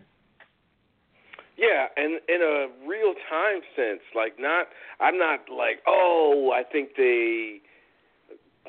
they're feeling the heat now, and they're no, let's turn him. I think that was probably the plan all along. I've really enjoyed his position, and even when he was, being, saccharine, sweet, babyface in the beginning, and the crowd just wasn't buying it. I was, right there, this is just, you got to stick with it. He's on schedule. Yeah, exactly. John continues with number 2. Will Nia and Enzo's on-screen relationship hurt or help their pushes? Were they put together as punishment for Nia walking away for a few weeks and Enzo getting on everyone's nerves backstage? Man, I have no idea. And I don't even know how I feel about this, because all we have to go by is, how you doing, and googly eyes. I'm afraid they're going to, do the, hey, look, the big ladies with the the small guy humor, right? Like, and I'm not for that. And also, I just don't understand why, personality-wise, from what we get on TV and what the little bit of stuff that we get from like her social media, and if you follow her Snap, she's really cool and, you know, fun-loving kind of lady. Like, that just doesn't. Neither character seems like the type to go for an Enzo type. Yeah. Like, yeah. You know, but, you know, people like what they like. And if they make some sense, you know, I guess I'm for it. And as far as, like, just putting two acts together that people don't like or got under somebody's skin or something, I mean, I can't, you know, yeah, maybe. Well. 3, finally, the 205 guys get a genuine reaction out of the crowd. It only took a year. Drew Gulak is the breakout star of the division. Who knew that he had charisma 1 year ago? Well, it helps that they were in front of that L.A., that just super smart crowd that knew everything. They were into everything, or at least they knew of everything. You know, they weren't like, who's this guy? What's happening in the storyline? You know, they were they were current with everything. And, I mean, you say Drew, I mean, I mocked you or scoffed at the idea of Drew Gulak being the breakout star, but who the fuck else is it? It ain't none of the baby faces they've tried, you know, with TJP or Rich Swann or even Cedric or Tozawa. None of those guys have caught on, like, in any real way. And of all the goons, of all the heels, you know, besides Enzo's, you know, pretty obviously a big deal over there. But shit, I think, yeah. You know, I think it's like Gulak and probably further down, you know, far, far away is Daivari. Yeah. And I mean, even with Gulak, or maybe Noam after Dar. he won the match, after he won the match, I told Faye, I was like, yo, here comes a PowerPoint. And I was kind of hyped for it. So, like. But then it was just. Yeah. Elias. Well, again, was super over. Again, that crowd just was, like, really into Elias. And this is one of those things where you go, remember 6 months ago when Elias debuts, like, for real? This guy, is he ready? Whatever. And it's just that thing where Vince sees this moment, like, nope, when he finally gets over, it's gonna work. So he's not there yet. It hasn't completely, like, clicked or turned over because we still don't know who the hell he is. They don't do anything with the Drifter gimmick besides have him, you know, play a few songs, you know, strum his guitar. Can't be a Drifter if you're not, like, you know, dumpster diving and, you know, smashing truck stop whores and that kind of thing. Like, that's that Drifter life.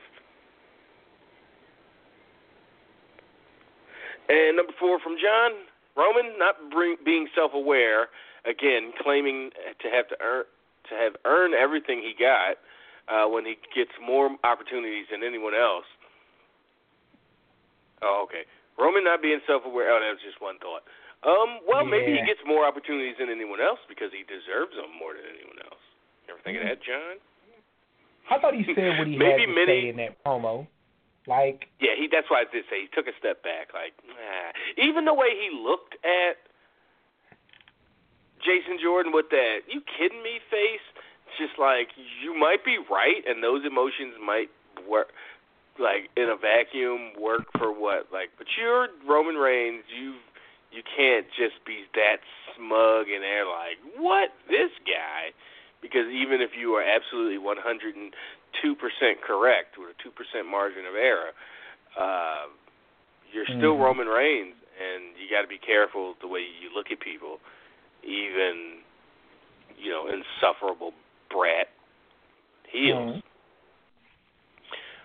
Maybe many wouldn't feel this way, but maybe many wouldn't feel this way if we didn't know how he got to where he is.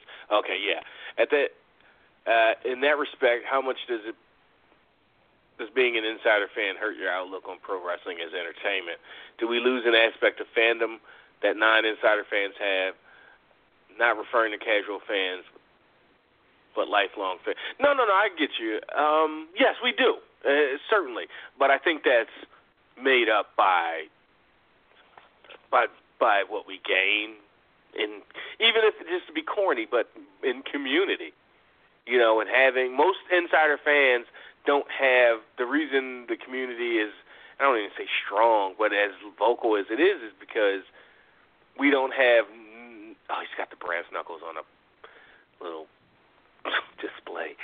Because we don't have, like normal sports fans can go to work and talk about the local sports team.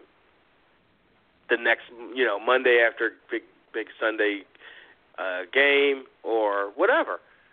You got Bob at the damn friggin' gas station that's like, yeah, how about those Eagles or whatever? And y'all talk. Wrestling fans, especially ardent ones like us, we ain't got nobody to talk to but each other in our regular day-to-day lives. I can't walk into my job and talk about how Vince McMahon is burying Finn Balor. It's not going to make sense. It's not 1999. That was like the only time you could do that. Even watching with, me talking to somebody who somebody's like, yeah, I watched wrestling last night. I liked X, Y, and Z. And then me trying to, matter of fact, that's a bad example. The girl that sits across from me in the office really liked Justice League. And my immediate instinct was like, why? And then I'm talking about all these things that are wrong with the movie that don't have anything to do with her enjoyment of the movie, and I realize I sound like a crazy person. As the conversation is going on. I sound ridiculous. You talk about Zack Snyder, and she's like, who? I don't fucking know the damn director. I don't care about that. I don't care about any, and her reasoning was great. She was like, I'm more familiar with the characters in DC. People like what's familiar. Not everybody cares about how the sausage is made. Some people just want to eat sausage and enjoy the sausage. And when you see how it's made, or at least to a point, and you just keep watching and keep watching and keep watching, it'll drive you crazy if nobody wants to talk about how it's made. So when you finally find somebody, it just. Or people, or just sticking with the sausage analogy, or people have a visceral. Wait, Ruby versus Sonya? Oh, they're on opposite. They're not on the same. Yeah. Okay.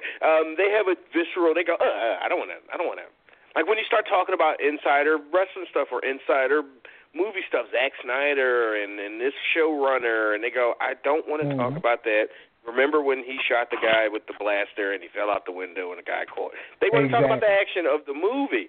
So it's like, here we are, not farmers, but whatever works in the sausage analogy. We don't mind. We are not repulsed by the sausage being made. That is very intriguing. Matter of fact, it's a part of the story. Did you see those new additives they got? Did you see the new smoke, smokehouse chips they put in to make the meat smoky? Whatever. We're all into that. People just want to fry this shit up and fucking eat it for breakfast, and not deal with the mess and all that, how it's made. We enjoy both sides of it. And do we lose something?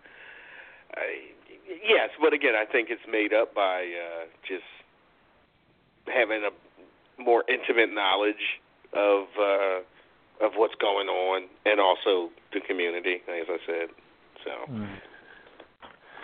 all right, let me run, but I'm gonna call back in hopefully in about 10-15 minutes, because I still got to make my way to the practice. But I'll be back on here in a little bit. All right. All right. Talk to you in a bit. Yeah. So Cam's schedule in the next few weeks, few months, as you might remember last winter when he does his Little League basketball coaching. It's practice on Wednesday night, so he has to run at the 90-minute mark. But he says he'll call back in a bit. So let's head back to the Constellation lines. And again, thanks, John, for that email. And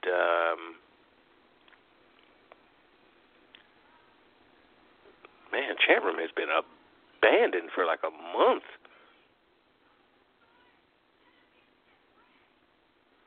Okay, Zelina.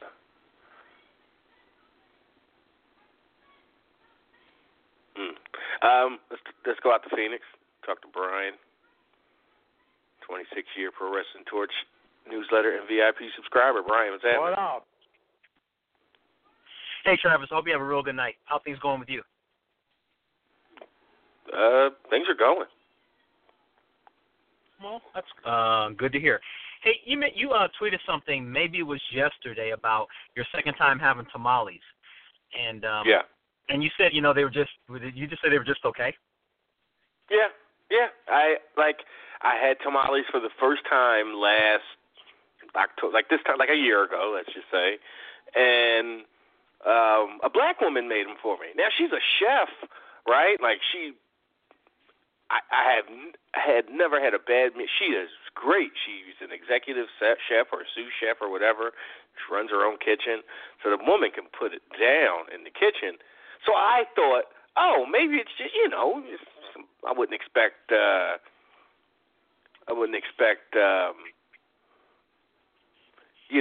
somebody to whatever. Take your ethnic food and somebody else makes it. It might not be as good or authentic. So I thought, Christina made them. Maybe they're not so good. But but these ones I had yesterday, last night, like somebody's abuela made them. Like, real deal Mexican old woman made them tamales, and they were just okay. And I was like, oh, maybe I'm just not a tamale guy. Like maybe I just have to. But somebody also put on Twitter in the comment, like, the search for a great tamale never ends. So, but it's not like I was going to ever turn that. It's not nasty or bad. I ate it and I gobbled it up. It just was like, that was something to eat. So yeah. Was it like chicken or beef or pork or what? I couldn't tell you. Interesting. I couldn't. I had to stop and think, and I almost posted on Twitter, like, you don't eat the wrapping, right? Because it looks like food. Like, it looks like something you get, just like a crunchy, like, outer layer. But I kind of, like, nibbled on it. It was like, oh, no, I can't even bite through this thing. That would have been a bad digestive night. Yeah, right. Have me in the bathroom all jacked up. So I won't stop searching for the perfect tamale, but as of now, they're just tamales are just okay. And that's something as a kid that's like something that should be that's built up as like a really, really good food. That's like when I was 6 and we were in the deli and I begged my parents to get the cheese with the holes in it, like the cartoon. Like, cheese, it's delicious. The cartoon mice love it. And got home and ate it, and it made me throw up. Swiss cheese is horrible. Like, yeah, I don't even want to be in the same room with it. So, yes, you just think certain things should be one way, and then they're not. But by no way were tamales the Swiss cheese of when I was 6. So, no. Go ahead. So sticking with the East Coast cast, kind of like yourself, you grew up in Philly, I grew up in Detroit. Never had a tamale until I moved out here to Phoenix. And there's, by the way, this weekend coming up, there's the Tamale Festival I'm actually going to go to. And the Fajita Festival in Buda a couple of weeks ago. I went to the one. Well, I didn't go. I just happened to be meeting my weed guy in the middle of the damn Fajita Festival. Perfect place to have a Fajita Festival too. Well, anyway, but yeah, like a whole festival built around one dish. Not the Mexican food festival. We're gonna pick this one specific dish. Yeah, but as I learned, there's a whole thing surrounding tamales and community and family, and everybody gets together to make them. I didn't know all that, so. Yeah, and interesting because I've been actually interested in getting some fajitas lately. Cause I'm not had any in a while, so I've been thinking about that in the back of my mind. But East Coast Cast. Yeah, so just fajitas is one thing, but yeah, I just never was really exposed to any real good Mexican food growing up in Detroit. There's a whole subsection in southeast Detroit called Mexican Town, all one word, Mexican Town. And I, as a kid / young adult, when I had my own car and I had my own job and I could do stuff, I just never went to Mexican Town at all to have any food.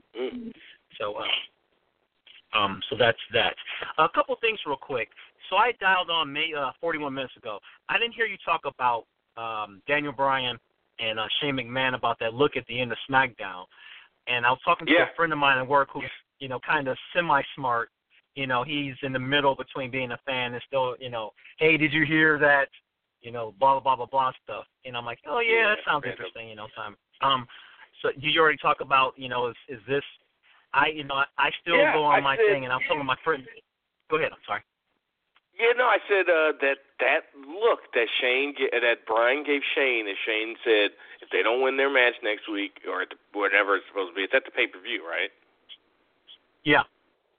Yeah, they're fired, and Bryan and Shane walks off, and Bryan never stopped looking at him.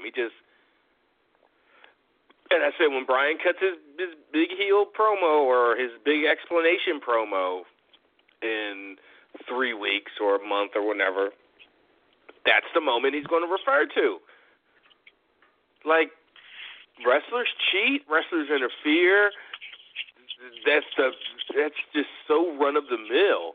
But because you don't like these guys, you're going to use your power to ruin their livelihoods, and not just from he said he went the fact that Shane went the extra mile. I didn't bring this part up earlier, but the fact that Shane went the extra mile and said not just from SmackDown, but from WWE. Damn, he don't want him to be able to work and make no big time money. It was just super petty for something they're interfering in matches, and you deal with them like a damn wrestling commissioner, and you put them in matches and stipulations, and you wear them down, and we've dealt with for 25 years in this modern form of televised wrestling. So I think that's going to be the moment Bryan references. That's when I knew I had to act, and I went to those guys, and we hatched our plan or whatever.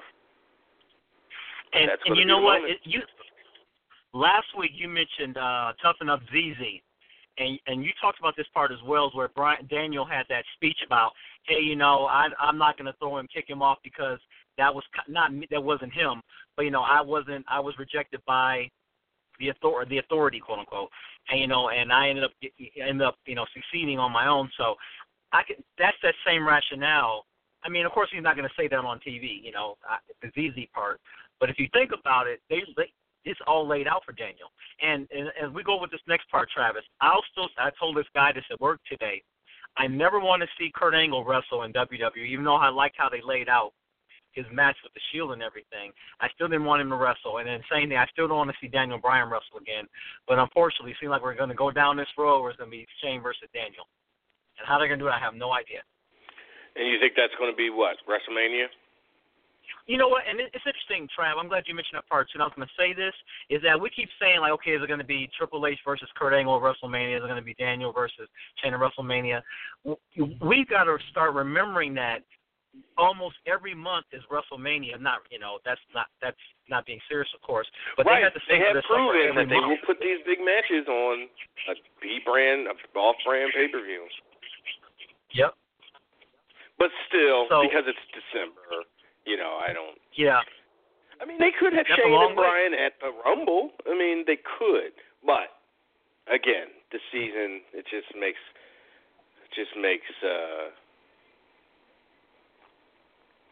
makes a lot of sense to Oh, Killian Dane's getting a one-on-one match. Wow. Hey, speaking of Shane real quick. No, it's all right. Speaking of Shane real quick, so somebody said this about how Shane keeps booking himself in matches. And, maybe Shane McMahon, the son of the promoter, the executive, is doing that, but that's not true as far as storyline is concerned. Now, Trav, you have a better memory for this than I do, but I think Shane, since he's been back, he's been in 3 matches, right? He's been with Taker, actually 4. So he's been with Taker. He was in the Survivor Series match last year. He was with AJ at WrestleMania, and then he's been with Kevin Owens. Now, 2 of them, the Owens match and the AJ match, you could say he booked himself. But remember, Vince put him in the Undertaker match, and then Daniel Bryan put him in the Survivor Series match. So he's not really in the storyline mode. He's not booking himself. Sure. Well, let's say 50-50. Let's say that part. Right. Out of 4, he's booked himself in 2 of those 4 matches. No, that's fair. I mean, I don't. That's not my problem with Shane, that he's booking himself in matches. That's like. No, somebody said that on one of the Torch audios that Shane keeps booking himself in everything. And, I know, that's what we talk as humans, but this hyperbole about, I'll tell you, and I know since I'm going to let some other callers get on the phone, but since Cam's not here, I'll talk a little bit more, is that I listen to Mike McMahon. I listen to Mike McMahon and Andrew Sochek's, like they do an after audio show after their Impact Wrestling thing on Thursday. They do like an after show for 30 minutes or so. The VIP. The worst. Yeah, the VIP side. I'm sorry, it's on the VIP side, free guide. The worst Torch audio ever. These guys are, Mike McMahon is the worst. Andrew Sochek is somewhere after that. But they talk in so much absolute, and that humans, we do that, where, okay, it's like, for example, Mike McMahon said last Thursday that Stephanie's been on TV, she's been on TV hundreds of times. And now, Trav, hundreds can be 200. It's technically hundreds. To me, 200, if you say you have $200, that's not, you don't got hundreds of dollars. You may be 300 or 400. But to say she's been on TV hundreds of times, that's kind of stretching it. And, these 2 guys just got to be, I'm not sure if you ever listened to it, they got to be the worst commentators. Wait, hasn't she been on TV hundreds of times? Is that unfair to say? You know what? I'd say it's pushing it, because if you think 52 times, or the 2 weeks in a year, and if we go back to the Attitude Era, it's cutting it close. 200 times on TV, SmackDown and Raw when they were, one brand. Damn, it's cutting it close. Raw's been on 93, 91. Right, but I'm thinking of these episodes, like, whatever, 1,500 episodes or some shit. You don't think she's been on 300 of them? Like during the Alliance, she was on for whatever, 3 straight months. During the Authority, straight months every week. It's about her or whatever. I just don't think that's a stretch. It's not like she's been on 95 times and they exaggerate it. She's been on hundreds of episodes. SmackDown, pay-per-views. I mean, even if you don't include pay-per-views, just TV. Main event? You get in your zones where she ain't been on no damn main event. You get in these zones where you're just like, I guess Sochek and McMahon are they just made the list. And then the VIP, the Sochek and McMahon rant of the week, is that what we had? Me and Rich got to look forward to? No, I'll keep that with No, I actually kind of am looking forward to that. If But that means you have to listen to their shows every week, so. Yeah, I can't do it. I won't see it. A Torch show, unless Pat McNeil's on it, and then I'll talk all the shit because he's terrible. Did you ever make peace with Sean Radkin, by the way? Yeah, I never really had no beef with Sean. I mean, I know it was like a joking part that Jody double crossed Sean Radkin. I know it was like a joke. Matter of fact, Sean just came through for me a couple weeks ago. I saw online where you can pay $100 to get Ric Flair to call you. Did you see that that article or maybe that thing about that? Okay. I'm pretty sure I saw it on Facebook where there is like, you can like, go to RickFlair.com and you can buy T-shirts and stuff. And there's like one option where if you pay $100, he'll call you. You immediately, of course, leave your phone number with him. But I was thinking that a certain Kurt Hoffman may be able to, give him $10. I'm sure he'll call you. Yo, Kurt could make some serious money if he was willing to, like, skirt the law a little bit. Like, go to RickFlair.com, RickFlair.com.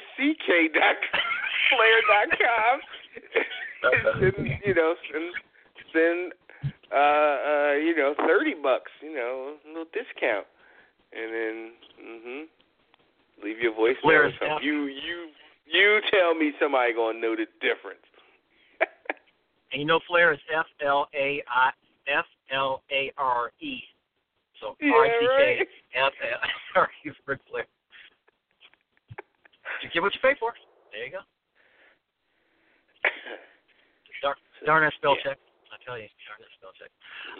Hey, so I'm gonna let you go, and on the one thing I'll talk about is that I mentioned this before. Now, by the way, there is going to be an exclusive VIP portion of the East Coast Cast later on today.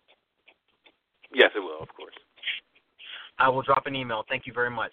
The last thing I'll leave you on, I've mentioned this before, Trav.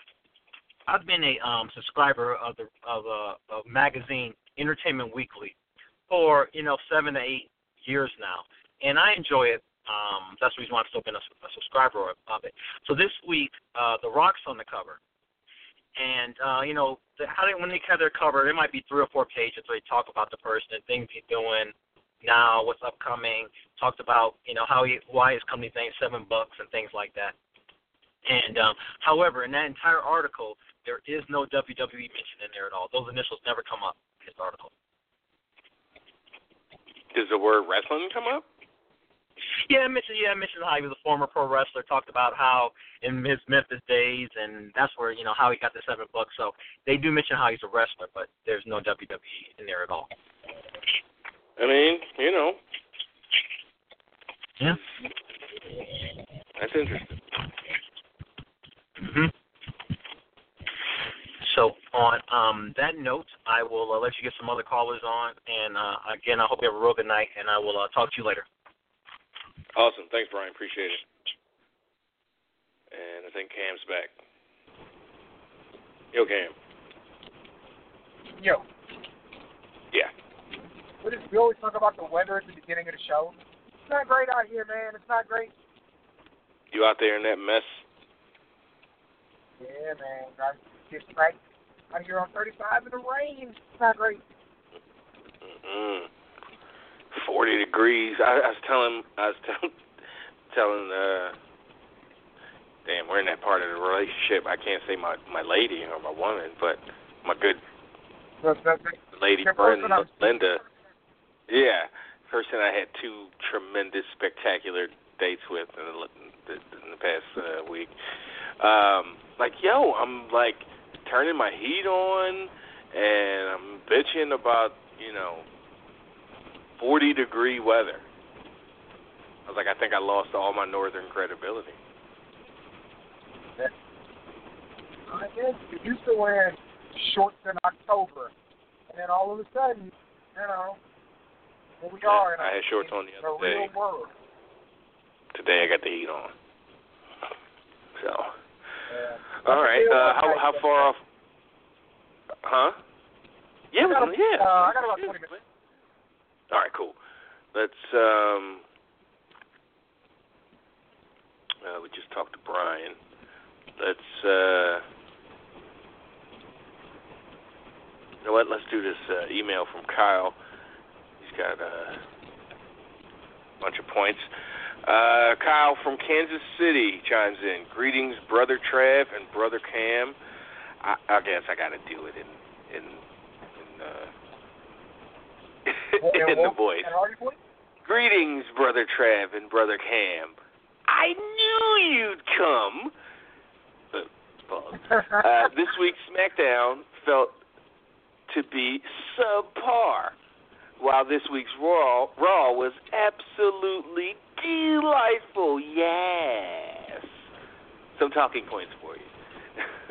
1, a budding romance between Nia Jax, and Enzo. Yeah, I mean, you talked a little bit about it earlier. I mean, I guess they don't do anything subtly, typically. I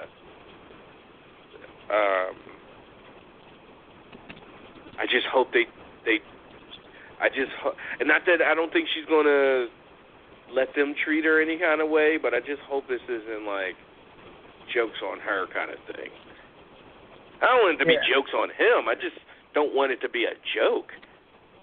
Like, if you're going to do something, like, then just, like, be for real.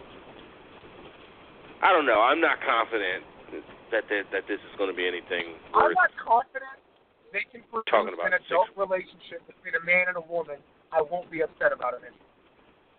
Yeah. Like, you know, they're not good at making people act like people. So, I hope it elevates Nia, like, eventually. But I don't know how it's going to work. I don't have confidence in it working. So we'll see. Yep, I'm right there. Again, just the start of the way it's kicked off, it's just this, how you doing? And they stare at each other like idiots. Like there was no subtlety, there's no build up to it. It's just, hey, they like each other, or hey, she likes him, or you think she likes him. Find out, tune in next week to find out more, kind of thing. So, number 2 from Kyle. Is one Reigns really the greatest as he claims? Wait, what, Kyle? Oh, maybe that was Roman instead of one. Is Roman Reigns really the greatest as he claims? Well, no. Where did he claim that? No. So it's funny. My homegirl Lex actually sent me like a press release that in something he said, I'm the best performer in the world right now. Like it's me. Oh, yeah, no. I mean, but what I told her was that's exactly what he's supposed to say. Whether it's true or not, that's exactly what he's supposed to say. Like you're either the top performer or poised to be the top performer, and the biggest, the biggest company in your industry. Hell yeah, you the best. Like Roman Reigns has the second highest salary in wrestling, right? That sounds about right. Like, after Brock, probably has the highest salary in wrestling. Roman Reigns has been the main event of WrestleMania, 3-4 years in a row? Like this might be 5. Like Roman Reigns. Yeah. Roman Reigns is typically the focal point or the main event of the most watched wrestling show every week. So, is he the best? Probably not. Do all signs point to him being the best? You're damn right. So, he's saying what he's supposed to say. Like, remember all that weird... I remember going to a barbershop after LeBron James said he was the best player on the planet. And people in the barbershop was like, he's not supposed to talk about that. Like, he's arrogant. I'm like, or he's stating the facts based on everything. Like, what LeBron James was saying was factual if numbers matter to you in basketball. If numbers matter to you in wrestling, Roman Reigns has a really good point. Because we judge wrestling based on what we see and not what we count, then he's probably wrong, but he should say that. And there are signs that it's just other things that we project onto Roman Reigns, like, look at here we go again, kind of thing. But if your favorite, right, CM Punk said what he did, it was his damn catchphrase. It was acceptable. So it's just a personality thing. But Cam is right. It's one of those things that in his position, if he thinks anything other, he's going to get eaten alive. Just by his peer, so it's like, hey, if you don't believe, just fake it, so nobody yells at you about being too humble or not being that kind of thing. Real quick, Mike from Grand Rapids in the chat room says he had the same experience with cheese with the holes in it when he was little due to cartoons.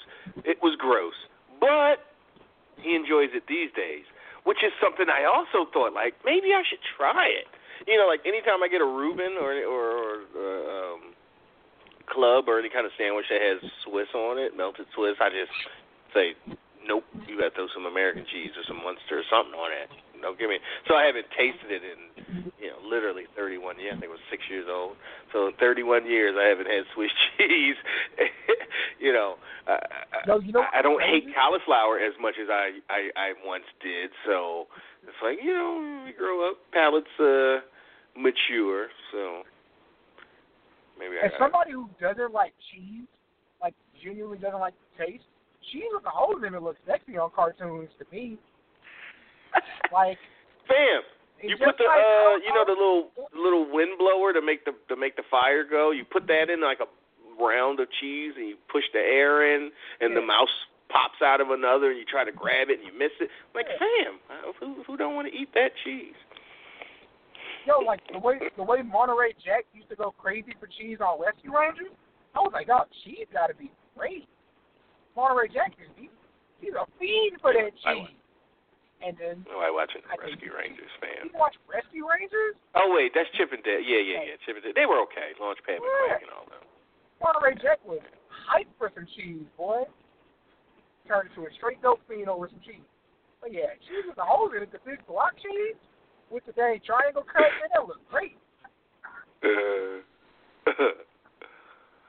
Let's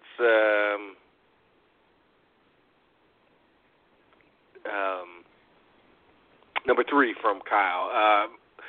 What does Finn Balor have to do to finally get over? Keep doing what he's doing, because he's over. Grow 6 inches? Like, right, grow 6 inches and put on 20 pounds and have an American accent? If Finn Balor was 230 pounds and was 6'2", and was from Davenport, Iowa, like Seth Rollins, Finn Balor would have regained the Universal title that night he came back from injury. He got it right back. My poll was almost, and I'm not going to make this poll because I refuse to bring this to fruition. Like, is who's 205 Live the bigger death sentence for, Finn Balor or Hideo Itami? Like, well, Hideo, because Hideo's not going to make the difference Finn Balor could. Well, I could legit see it not being a death sentence for Finn Balor, but almost assuredly being one for Hideo. It's I'm just like, these guys are world-class talent, and not just world-class in-ring competitors. These are world-class talent.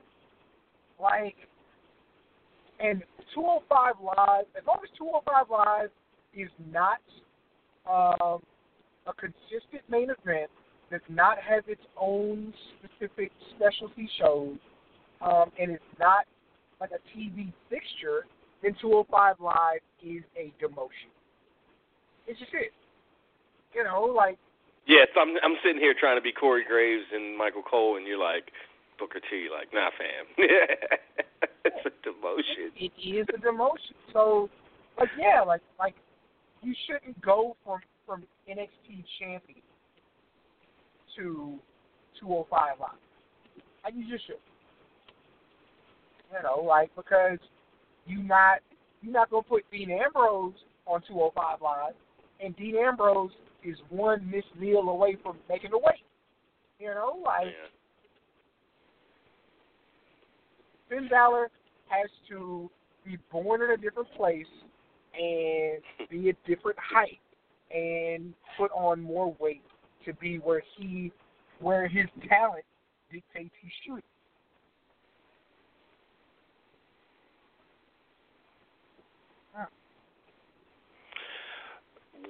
Number 4, where do you think Asuka and Paige are headed? To a damn good match. Yeah, I was about to say certainly towards a match with each other. Is it at the Rumble, or do they? Again, is their eye on WrestleMania? We'll have to see. Do you think? Do you think it needs Paige title between now and then?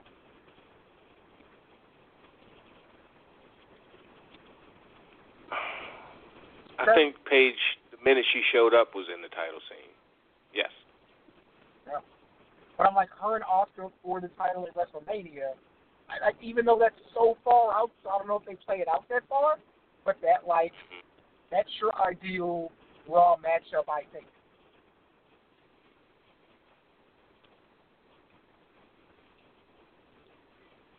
Ember Moon is such a cornball. As soon as she starts talking. Ugh.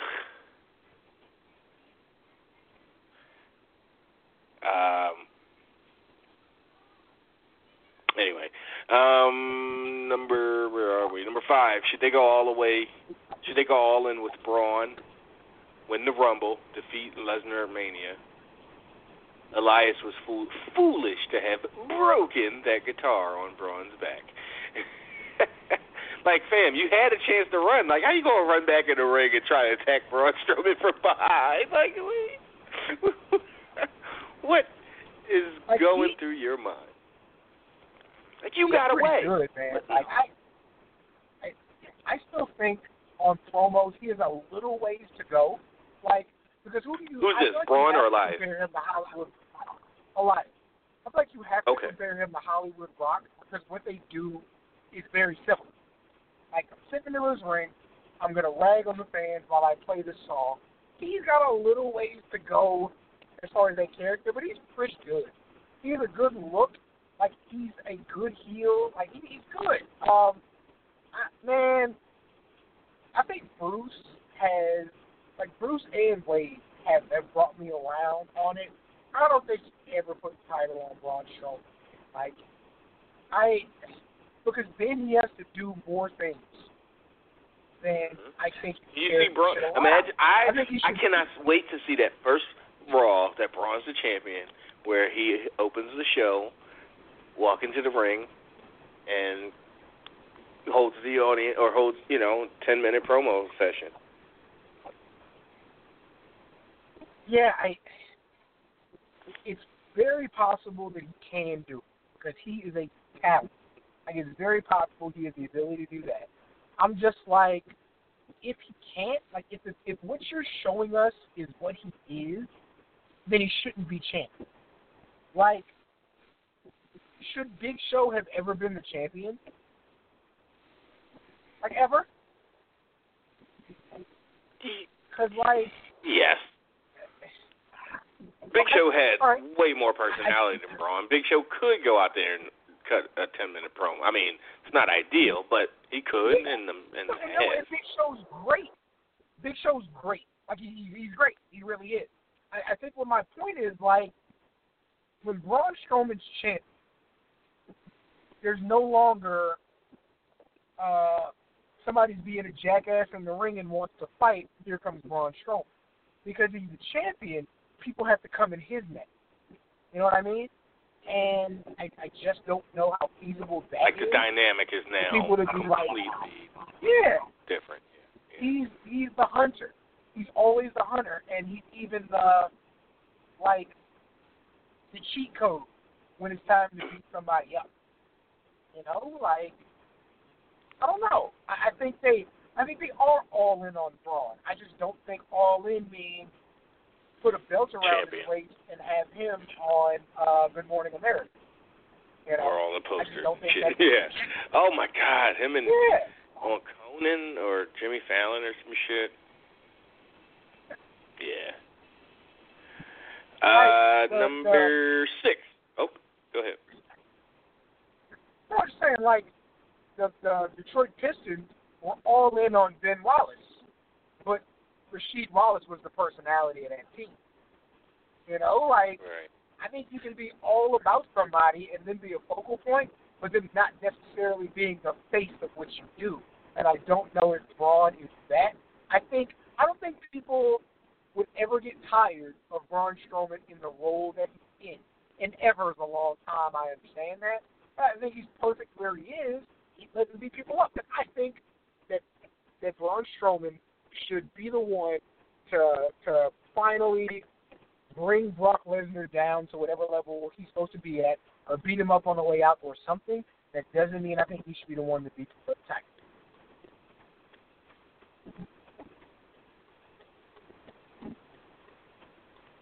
Yeah, all good points.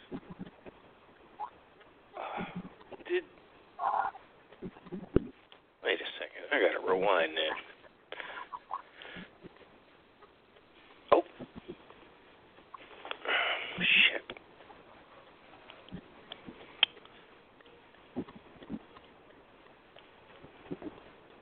Oop, right there.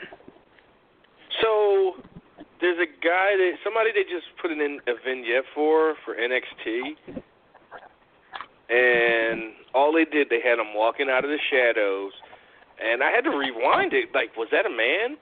Because I assumed it was, but it says soon. And the O's are spades or something? What's the ones that aren't the lucky, the clover? Is that the spade or is that a club? A club. Which one is the upside down heart with the little stem? Or the That's a spade. Right, and I thought, isn't that Shayna Baszler's thing? So I was like, let me rewind it and make sure I didn't mistake her for a man, because the guy walked and the silhouette was of a man, and it definitely was a man. But it says soon, and it's two clubs or two spades upside down instead of O's. So, interesting. I'm sure somebody's tweeting you right now about that. Right, like that's, Cassius Ohno versus Gargano. Gargano was the mystery opponent. A little confused why he was so mysterious. All right, number 6 from Kyle. Will Axel from here on out have a neck condition and have to wear that brace? I hope he has to wear it for a while because it's hilarious. People in neck braces are great. Especially people neck like braces are just always funny. Like when you wear neck braces to your job, it's pretty funny. Like every time I see that picture of Vince in the neck brace during the steroid trial, it's like you think about how he elected to get neck surgery at the same time, probably so he could get some sympathy. Get some sympathy, yeah. Number 7, looking forward to Clash of Champions at all, or will it be an overall week show? I think it's too early to tell, even though it's 2 weeks away. I'm looking forward to it because they've done a good job of even making these off-brand shows, special, even if it's just one match. So I'm looking forward to it. Just Jinder versus AJ. Yeah, New Day shows Benjamin Gable. Like that's enough for me to want to watch the show. Yeah, the entire tag division in a match. So P.S. Can't wait for Bray to be deleted. Number 8, excited for Woken Matt. Sure. More excited than I am or was for a sleep match. So, and I didn't get to see the whole broken stuff on Impact, so this will be fun, I think. And again, learning that he's got, full creative control, or at least something resembling that. He's not gonna do anything to get them in trouble. It'll just be really weird. You know what I mean? Like, yeah. He's not going to break any type of boundaries they have. They're not going to lose a sponsor over this. It's going to be off the rails. And he got money behind it too. That's the coolest thing. Like Right? They're not paying. They're not worried about their personal budget. Like, okay, we've got $200,000 to make this work, and anything above that we can't do. Now, no money like other people's money, man. Other people's money is amazing. Like $1 million of your own dollars and $1 million of somebody else's dollars, $1 million of somebody else's dollars, that's like $10 million. Like, you get creative. You're like, should I splurge on the premium fog machine or get like, just some cold ice or dry ice and a guy like pouring stuff on it? Like, no, I'm gonna splurge and get the machine because again, it's $1 million of somebody else's money. Sexy, man. You go get the fog machine and not dry ice in a house fan. So, all right, thanks for the email, Kyle. Appreciate it as always.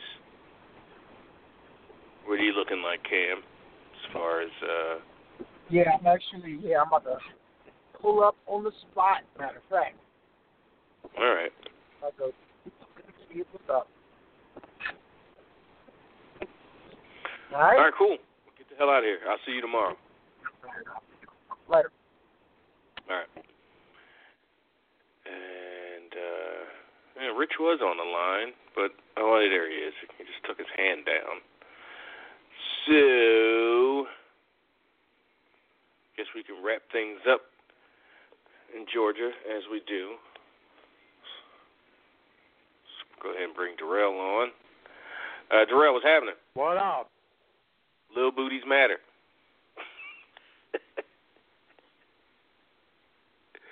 Where the hell is Darrell? Yo, Darrell. Let me make sure. Let me bring Rich on real quick. You can hear Rich. Rich, you can hear me, right? Fine with me. Oh, Rich is talking to folks. That's why he didn't have his hand up. Let's try Darrell again. Yo, Darrell.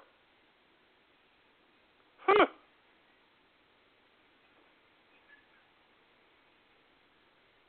What's going on with Darrell's line? Try this again. Hey, Boris, you can hear me, right? Yeah. I hear you. Okay, Boris can hear me. So. Yo, Darrell. Let me tweet this, man.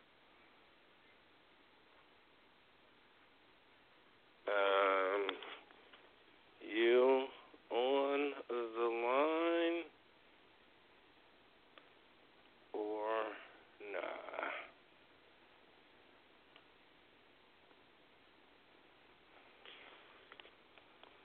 Okay, send that.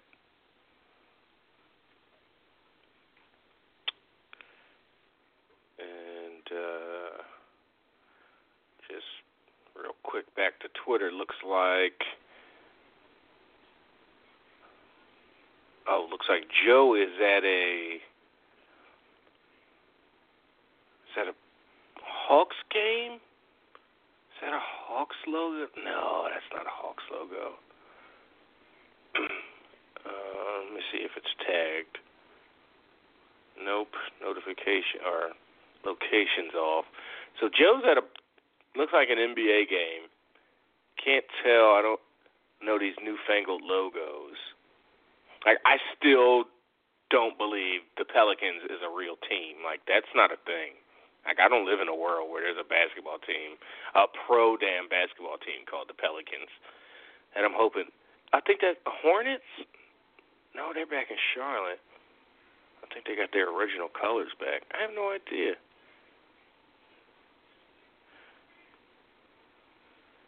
Now I'm intrigued. I gotta know, where is this?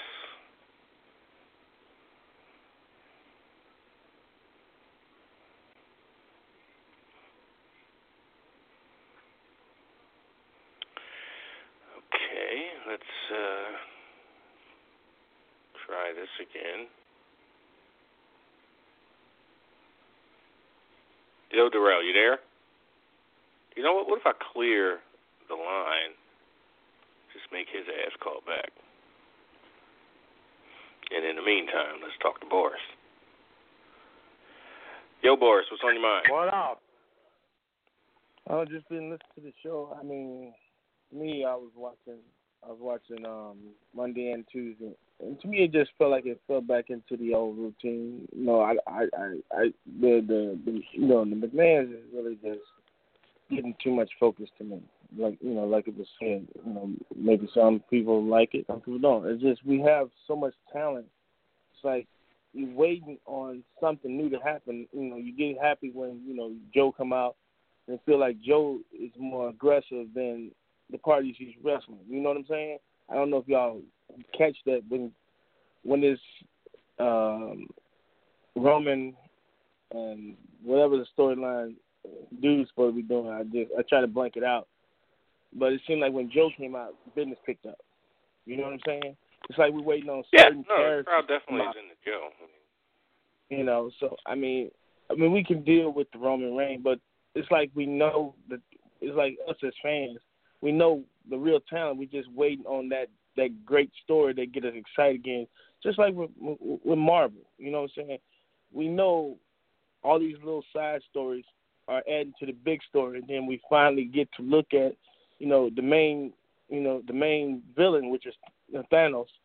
And it's like you want that excitement again with wrestling, but it's like we just in this holding pattern, a holding pattern for something big and exciting. You know what I'm saying? Yeah, no, for sure. Oh, by the way, I did rewatch that Avengers trailer.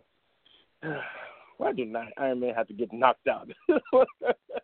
I was like, oh my God! The video happened so fast, and then I watched it like a few times, and then when you watch it like that over and over, you see more pieces. Like that little circle that was in the foreground. When they kept showing it, they showed it like 3 times. It was actually, Spider-Man actually made it over to that circle. I was like, wow, just watching this one little 2 minutes or 2 minute scene just get your heart pumping, excited for something that won't happen till next year. And I've been following wrestling for 2018 May, and it's like you feel something big is about to happen. You feel that you're gonna lose, the emotional investment that I used to have for wrestling.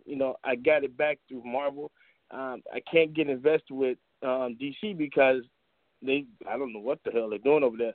I mean, I tried to get invested with Wonder Woman because she had kind of the best story, but when they, when you hear other podcasts talk about Justice League, where was Wonder Woman doing all this other stuff? Because they show her movie, but she's not consistent in Justice League. It's like, oh man, why should I follow this? This is just too much. That's not, it's like a broken track or something. So Marvel give us this nice, clean cut, whether you like it or love it, love it or hate it. We got this 10 years or so of build up to this one gigantic event that's going to happen at the end. And I remember wrestling used to be like that, whereas when you got a story and you follow it. Wrestling ain't never built something up for 10 damn years. No. Heck, let's not. Hold on, Trav. Hold on. Let me explain. Come on. I mean, we got behind Brian, right? Wait, hold on. We got behind Brian, right? Right. That was an emotional investment. And depending on what your characters was, you know what I'm saying, you got emotionally invested. Like me, I like Bret Hart. So when Stone Cold started, feuding with Bret Hart, of course, I liked both of them, but I liked Bret more. And, when Stone Cold came on, how he used to chase him. They had the wheelchair event where Bret supposed to have a broken leg, and, they pulled him down to the arena.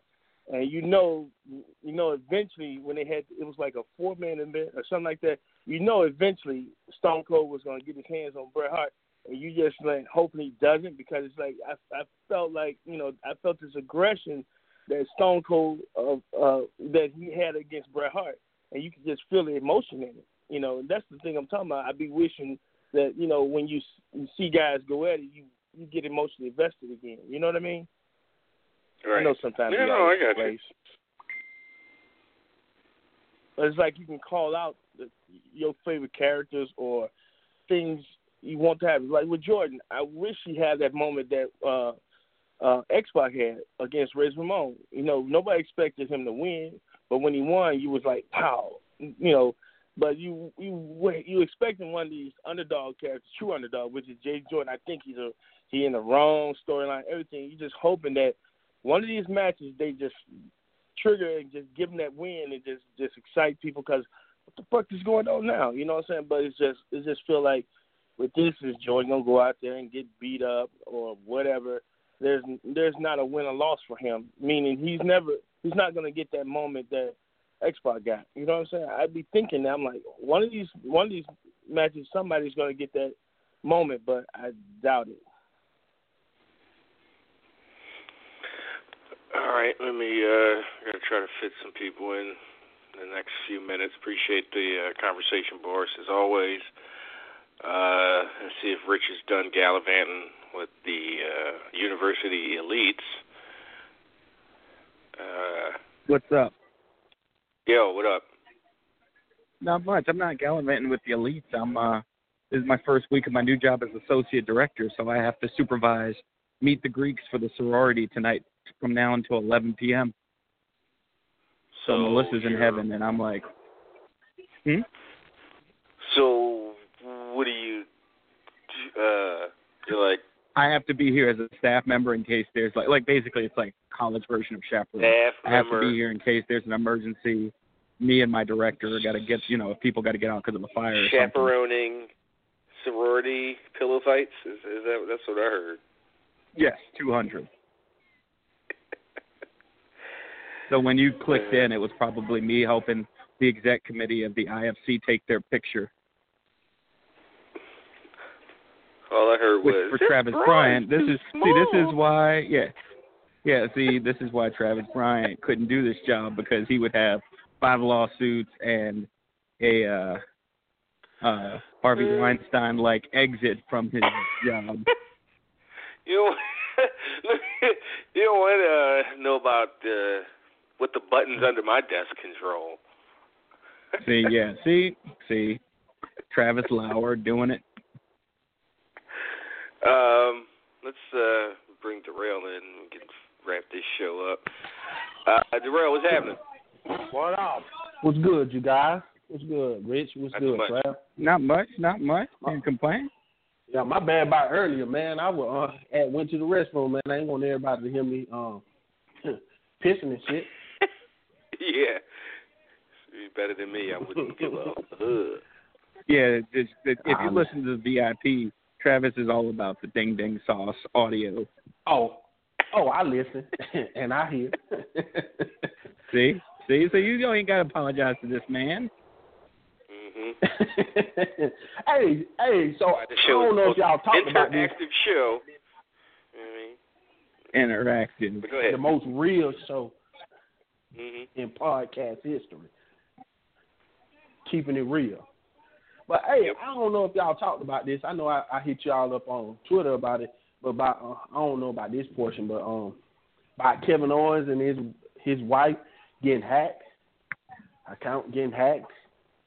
Yeah. Yeah, I saw a tweet or something that say now they're going after my wife, something. He was pissed off, but I didn't have any contact. Yeah. Crazy fans. So what they did, Travis, was someone hacked into his wife's account, accused him of adultery, and then later on she got the account back. But in those hours between, mentioned on his audio yesterday, his family's thinking, oh, God, we got family trouble. And, so then he flipped out about, like, people, all type of stuff. Like, nonsense trouble with it didn't even, like, I don't. It was just bad timing because this came out, like, within 48 hours after that of Mike Elgin having the crap he had happen. So it became this look of, on one hand, you had a guy who was falsely accused, and on the other hand, you had a guy who really outed himself and made himself look dumber. He was basically, he was hustling backwards. If you look at the Elgin stuff, he's hustling backwards.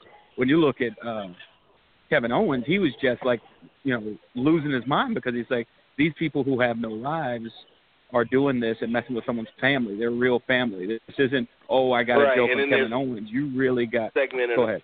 Fans that are going to go, yeah, sure, whatever, Kevin, and it's like, no, like, this is why you don't, lie about real, important shit, because when it's time to be real. Boy who cried type stuff. So yeah. This is this social media place that's disgusting at times, And this go back to the topic of should they be kayfabe or not online and start their own pages. This was a perfect portion of why I say they shouldn't, because fans go overboard. They want to know these people, so they go researching about them. And yes, this is the age of the internet. You can find anything in today's age. So you really can't hide nothing. And then they go off and they do, somebody get an idea because they crazy and want to hack into somebody's account, pull a little foolishness because they think it's funny. But I think to your point, though, Darrell, I think even if he was kayfabe or not, people were still going to try to hack accounts. Like, I don't think if he was just completely KO, the real Kevin Owens on there. Right. Like, look for instance at when someone hacks the account of, or look at what happened with the the iPhone hacks. Those are wrestlers, those are actresses, those are actors. It's just someone has a penchant or a hard-on for trying to get into people's personal life and throwing personal pictures, videos, etc. out in the public because it's fun. I don't think him being a wrestling character made it more or less fun for that person. Right. The fact that they were able to do was literally type stuff in Kevin or his wife's voice, or means, well, if there was stuff to show, or if there was videos or pictures or that kind of stuff, like, well, certainly would have put that out. So It's just a matter of... I can give you an example from, real life. When I was working at Pitt, when I first was here as a student, I was an RA and then an RD. I had a student once who bragged on Facebook to me years after the fact that he smoked weed for years in his room and I never caught him. And I responded like, hey, good for you. I don't know why you're on Facebook telling me this now. And it was just, he just started this vendetta of, I want to prove to this guy that I got one over and the system's dumb and blah, blah, blah. So long story short, he winds up signing me up for Ashley Madison using my Pitt email address and my personal email address, which I gave all my students at the time, which I no longer do because I'm not stupid. So long story short, when the Ashley Madison thing got hacked, I have to explain to my wife, I had already done it years before, but for some people, that's something that could ruin a relationship. Right. Yeah. And that's just in the trying to be Rich's situation when it was real. And he was that's messed up.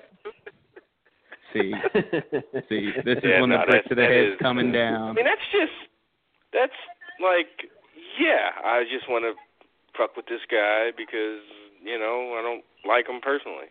Nothing to do with, I just really wanted an Ashley Madison account and I just didn't want to use mine. Right. And then think of it this way, though, Darrell. That's me, and I'm just some, I have a good sense of self, but I'm a no one in the grand scheme of things in terms of celebrity. Imagine now someone with 30,000, 40,000 followers. You're going to have, even if 1% of them are sociopaths, that's enough for them, regardless of what you do, for them to want to do something like that just for a laugh. I can give you another example. The guy I worked with that was the Money Mark here in Pittsburgh. He would go on message boards, and he was basically a proto-troll. He would start arguments with people and then show me and laugh at how people were getting mad at him. And you can't reason with someone like that. It's like the Joker. That he's the dude who's going to burn the village regardless of whether or not you give in to his demands or not. And that's my whole point. It's the argument, where you hear people say, I wish there would be more their characters on social media. And my whole point was, it doesn't matter about social media, and that shouldn't be taken as serious anyway, because people come out and do stuff like this all the time, and it doesn't matter. And if you're not famous or you are famous, but it's even worse when you do have some type of fame, because these people want to know everything about you and willing to do more stuff when you're famous just to make a name for themselves. So for them to stay kayfabe online, especially when this was going on, we haven't heard anything about WWE trying to help him get his account, get this all situated, or put anything out there. So why should they expect to stay kayfabe for WWE when stuff go down to the fans? they leave them high and dry, and they the ones that have to defend it themselves. So if I got to defend it myself, I shouldn't have to say kayfabe to help your storyline get over more on social media. Me taking pictures with heels and putting them on social media shouldn't mean anything to help your storyline, because if the story was good enough, people will buy into it, because the only time you into the story is when it's on TV.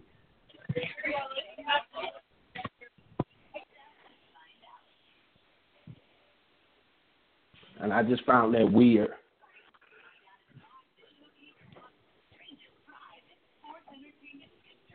I never knew Dean Douglas was the other half of the Viagra on the pole match.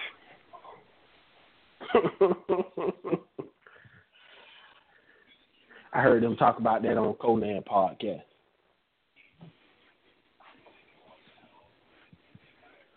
Trav, did y'all talk about Ronda Rousey? Damn. Signing?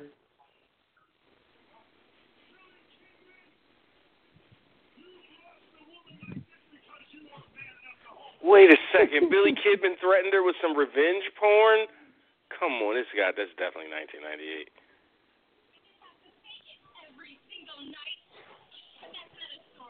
Yo, they had sex tape. WCW had a sex tape storyline. Oh my God.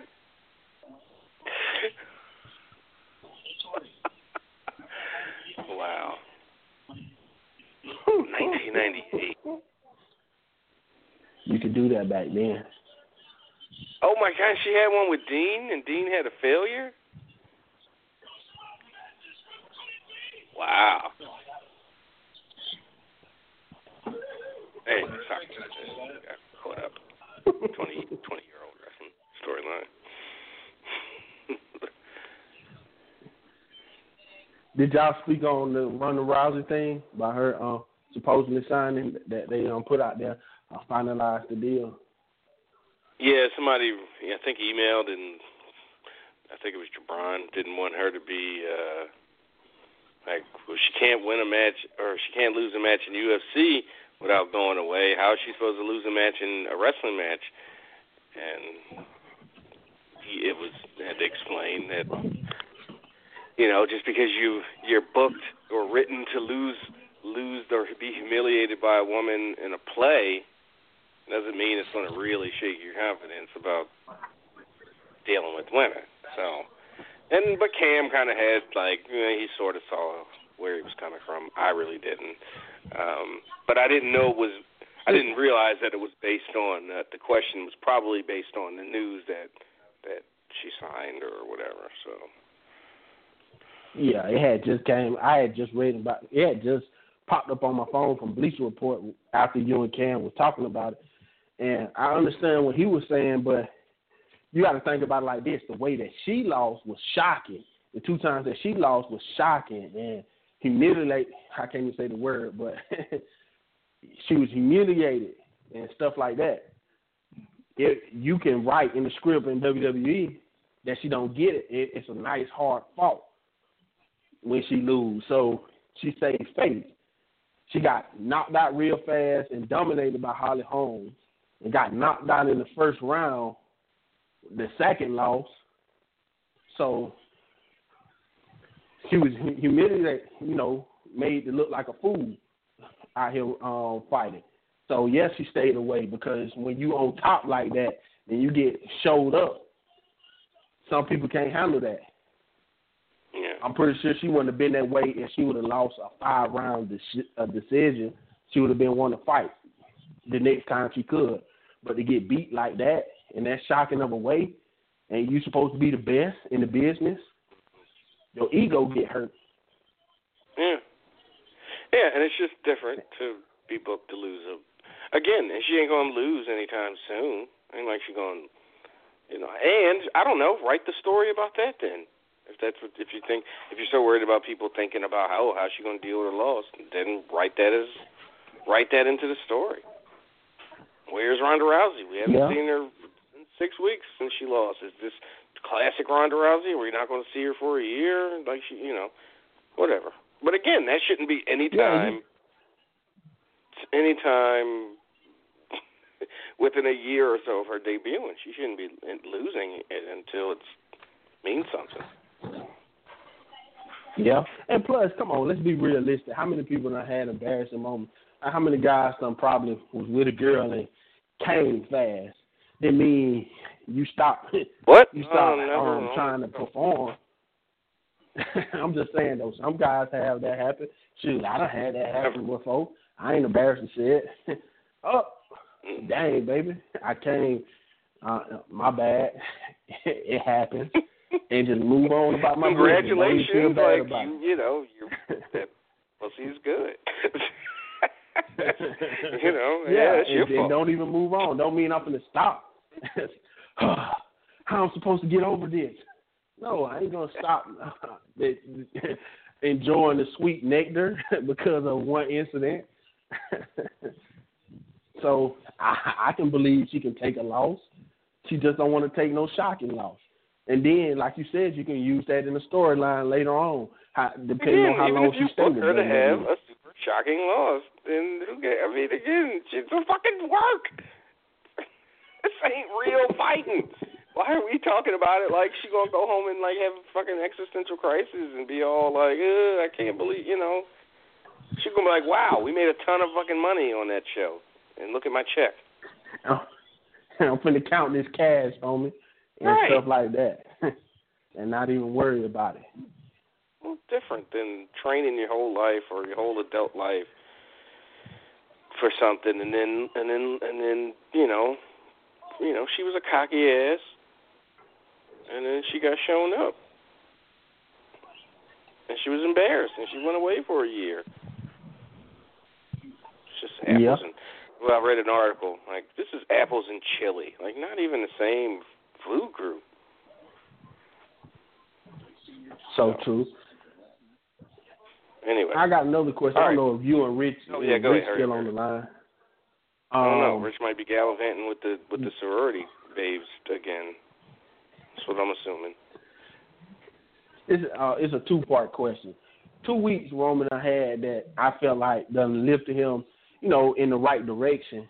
Then WWE played that interview with him and Corey Graves where he said he's the best wrestler in the world. And I guess undid the 2 weeks that he did because everybody was up in awe about that, him even having the audacity to say that. How is WWE helping with that? And then the second part of my question is, Jason Jordan just had one of the best nights of his life so far on the main roster, his life on the main roster.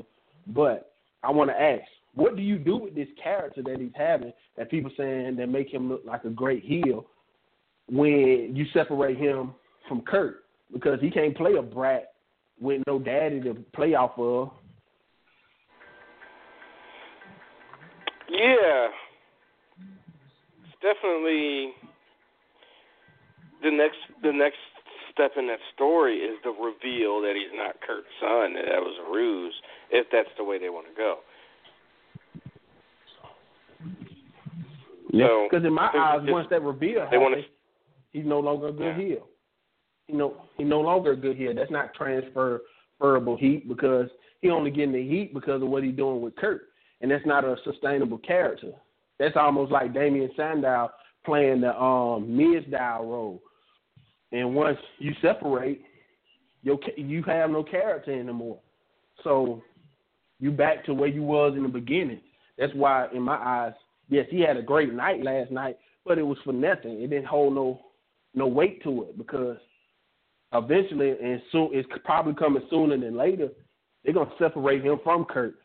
So that character that he's playing, he can't play that character anymore. You can't be a brat. Then you evolve into something else. I mean, you don't have to always, then you do something else. Yeah, but now you got to find another way to get heat because you're getting heat by being the brat to Kurt and but making people feel like you're tricking them. That's not something you'll get there. Is what I'm saying. Like you don't go, well, what's he gonna do before you even get to the character progression, let him progress as a character, and then the next direction of his character would and should come from that.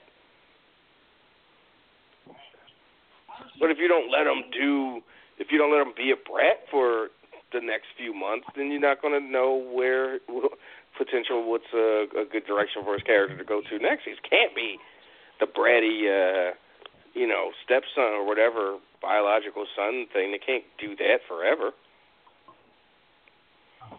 So eventually he's got to do something else. So that's just regardless of how he's received or how the angle's received or how the storyline is pulled off, he would eventually have to do something else. He'd have to move on, become a different character, or evolve into a different, So I just don't think that's something to have any kind of like consternation over. It's just like, no, characters evolve all the time. You just figure something out. You go from there. So, all right. So on that note, we're gonna get the hell out of here. Yes, sir. All right, man. Talk to you next time. Appreciate it. So that does it for us here on the free show. Click over. Me and Rich will be by. The VIP folks will be by for a VIP show. You free folks, we'll be back next week, same time, same channel. So until then, appreciate everybody's calls and emails and their energy. Talk to y'all next.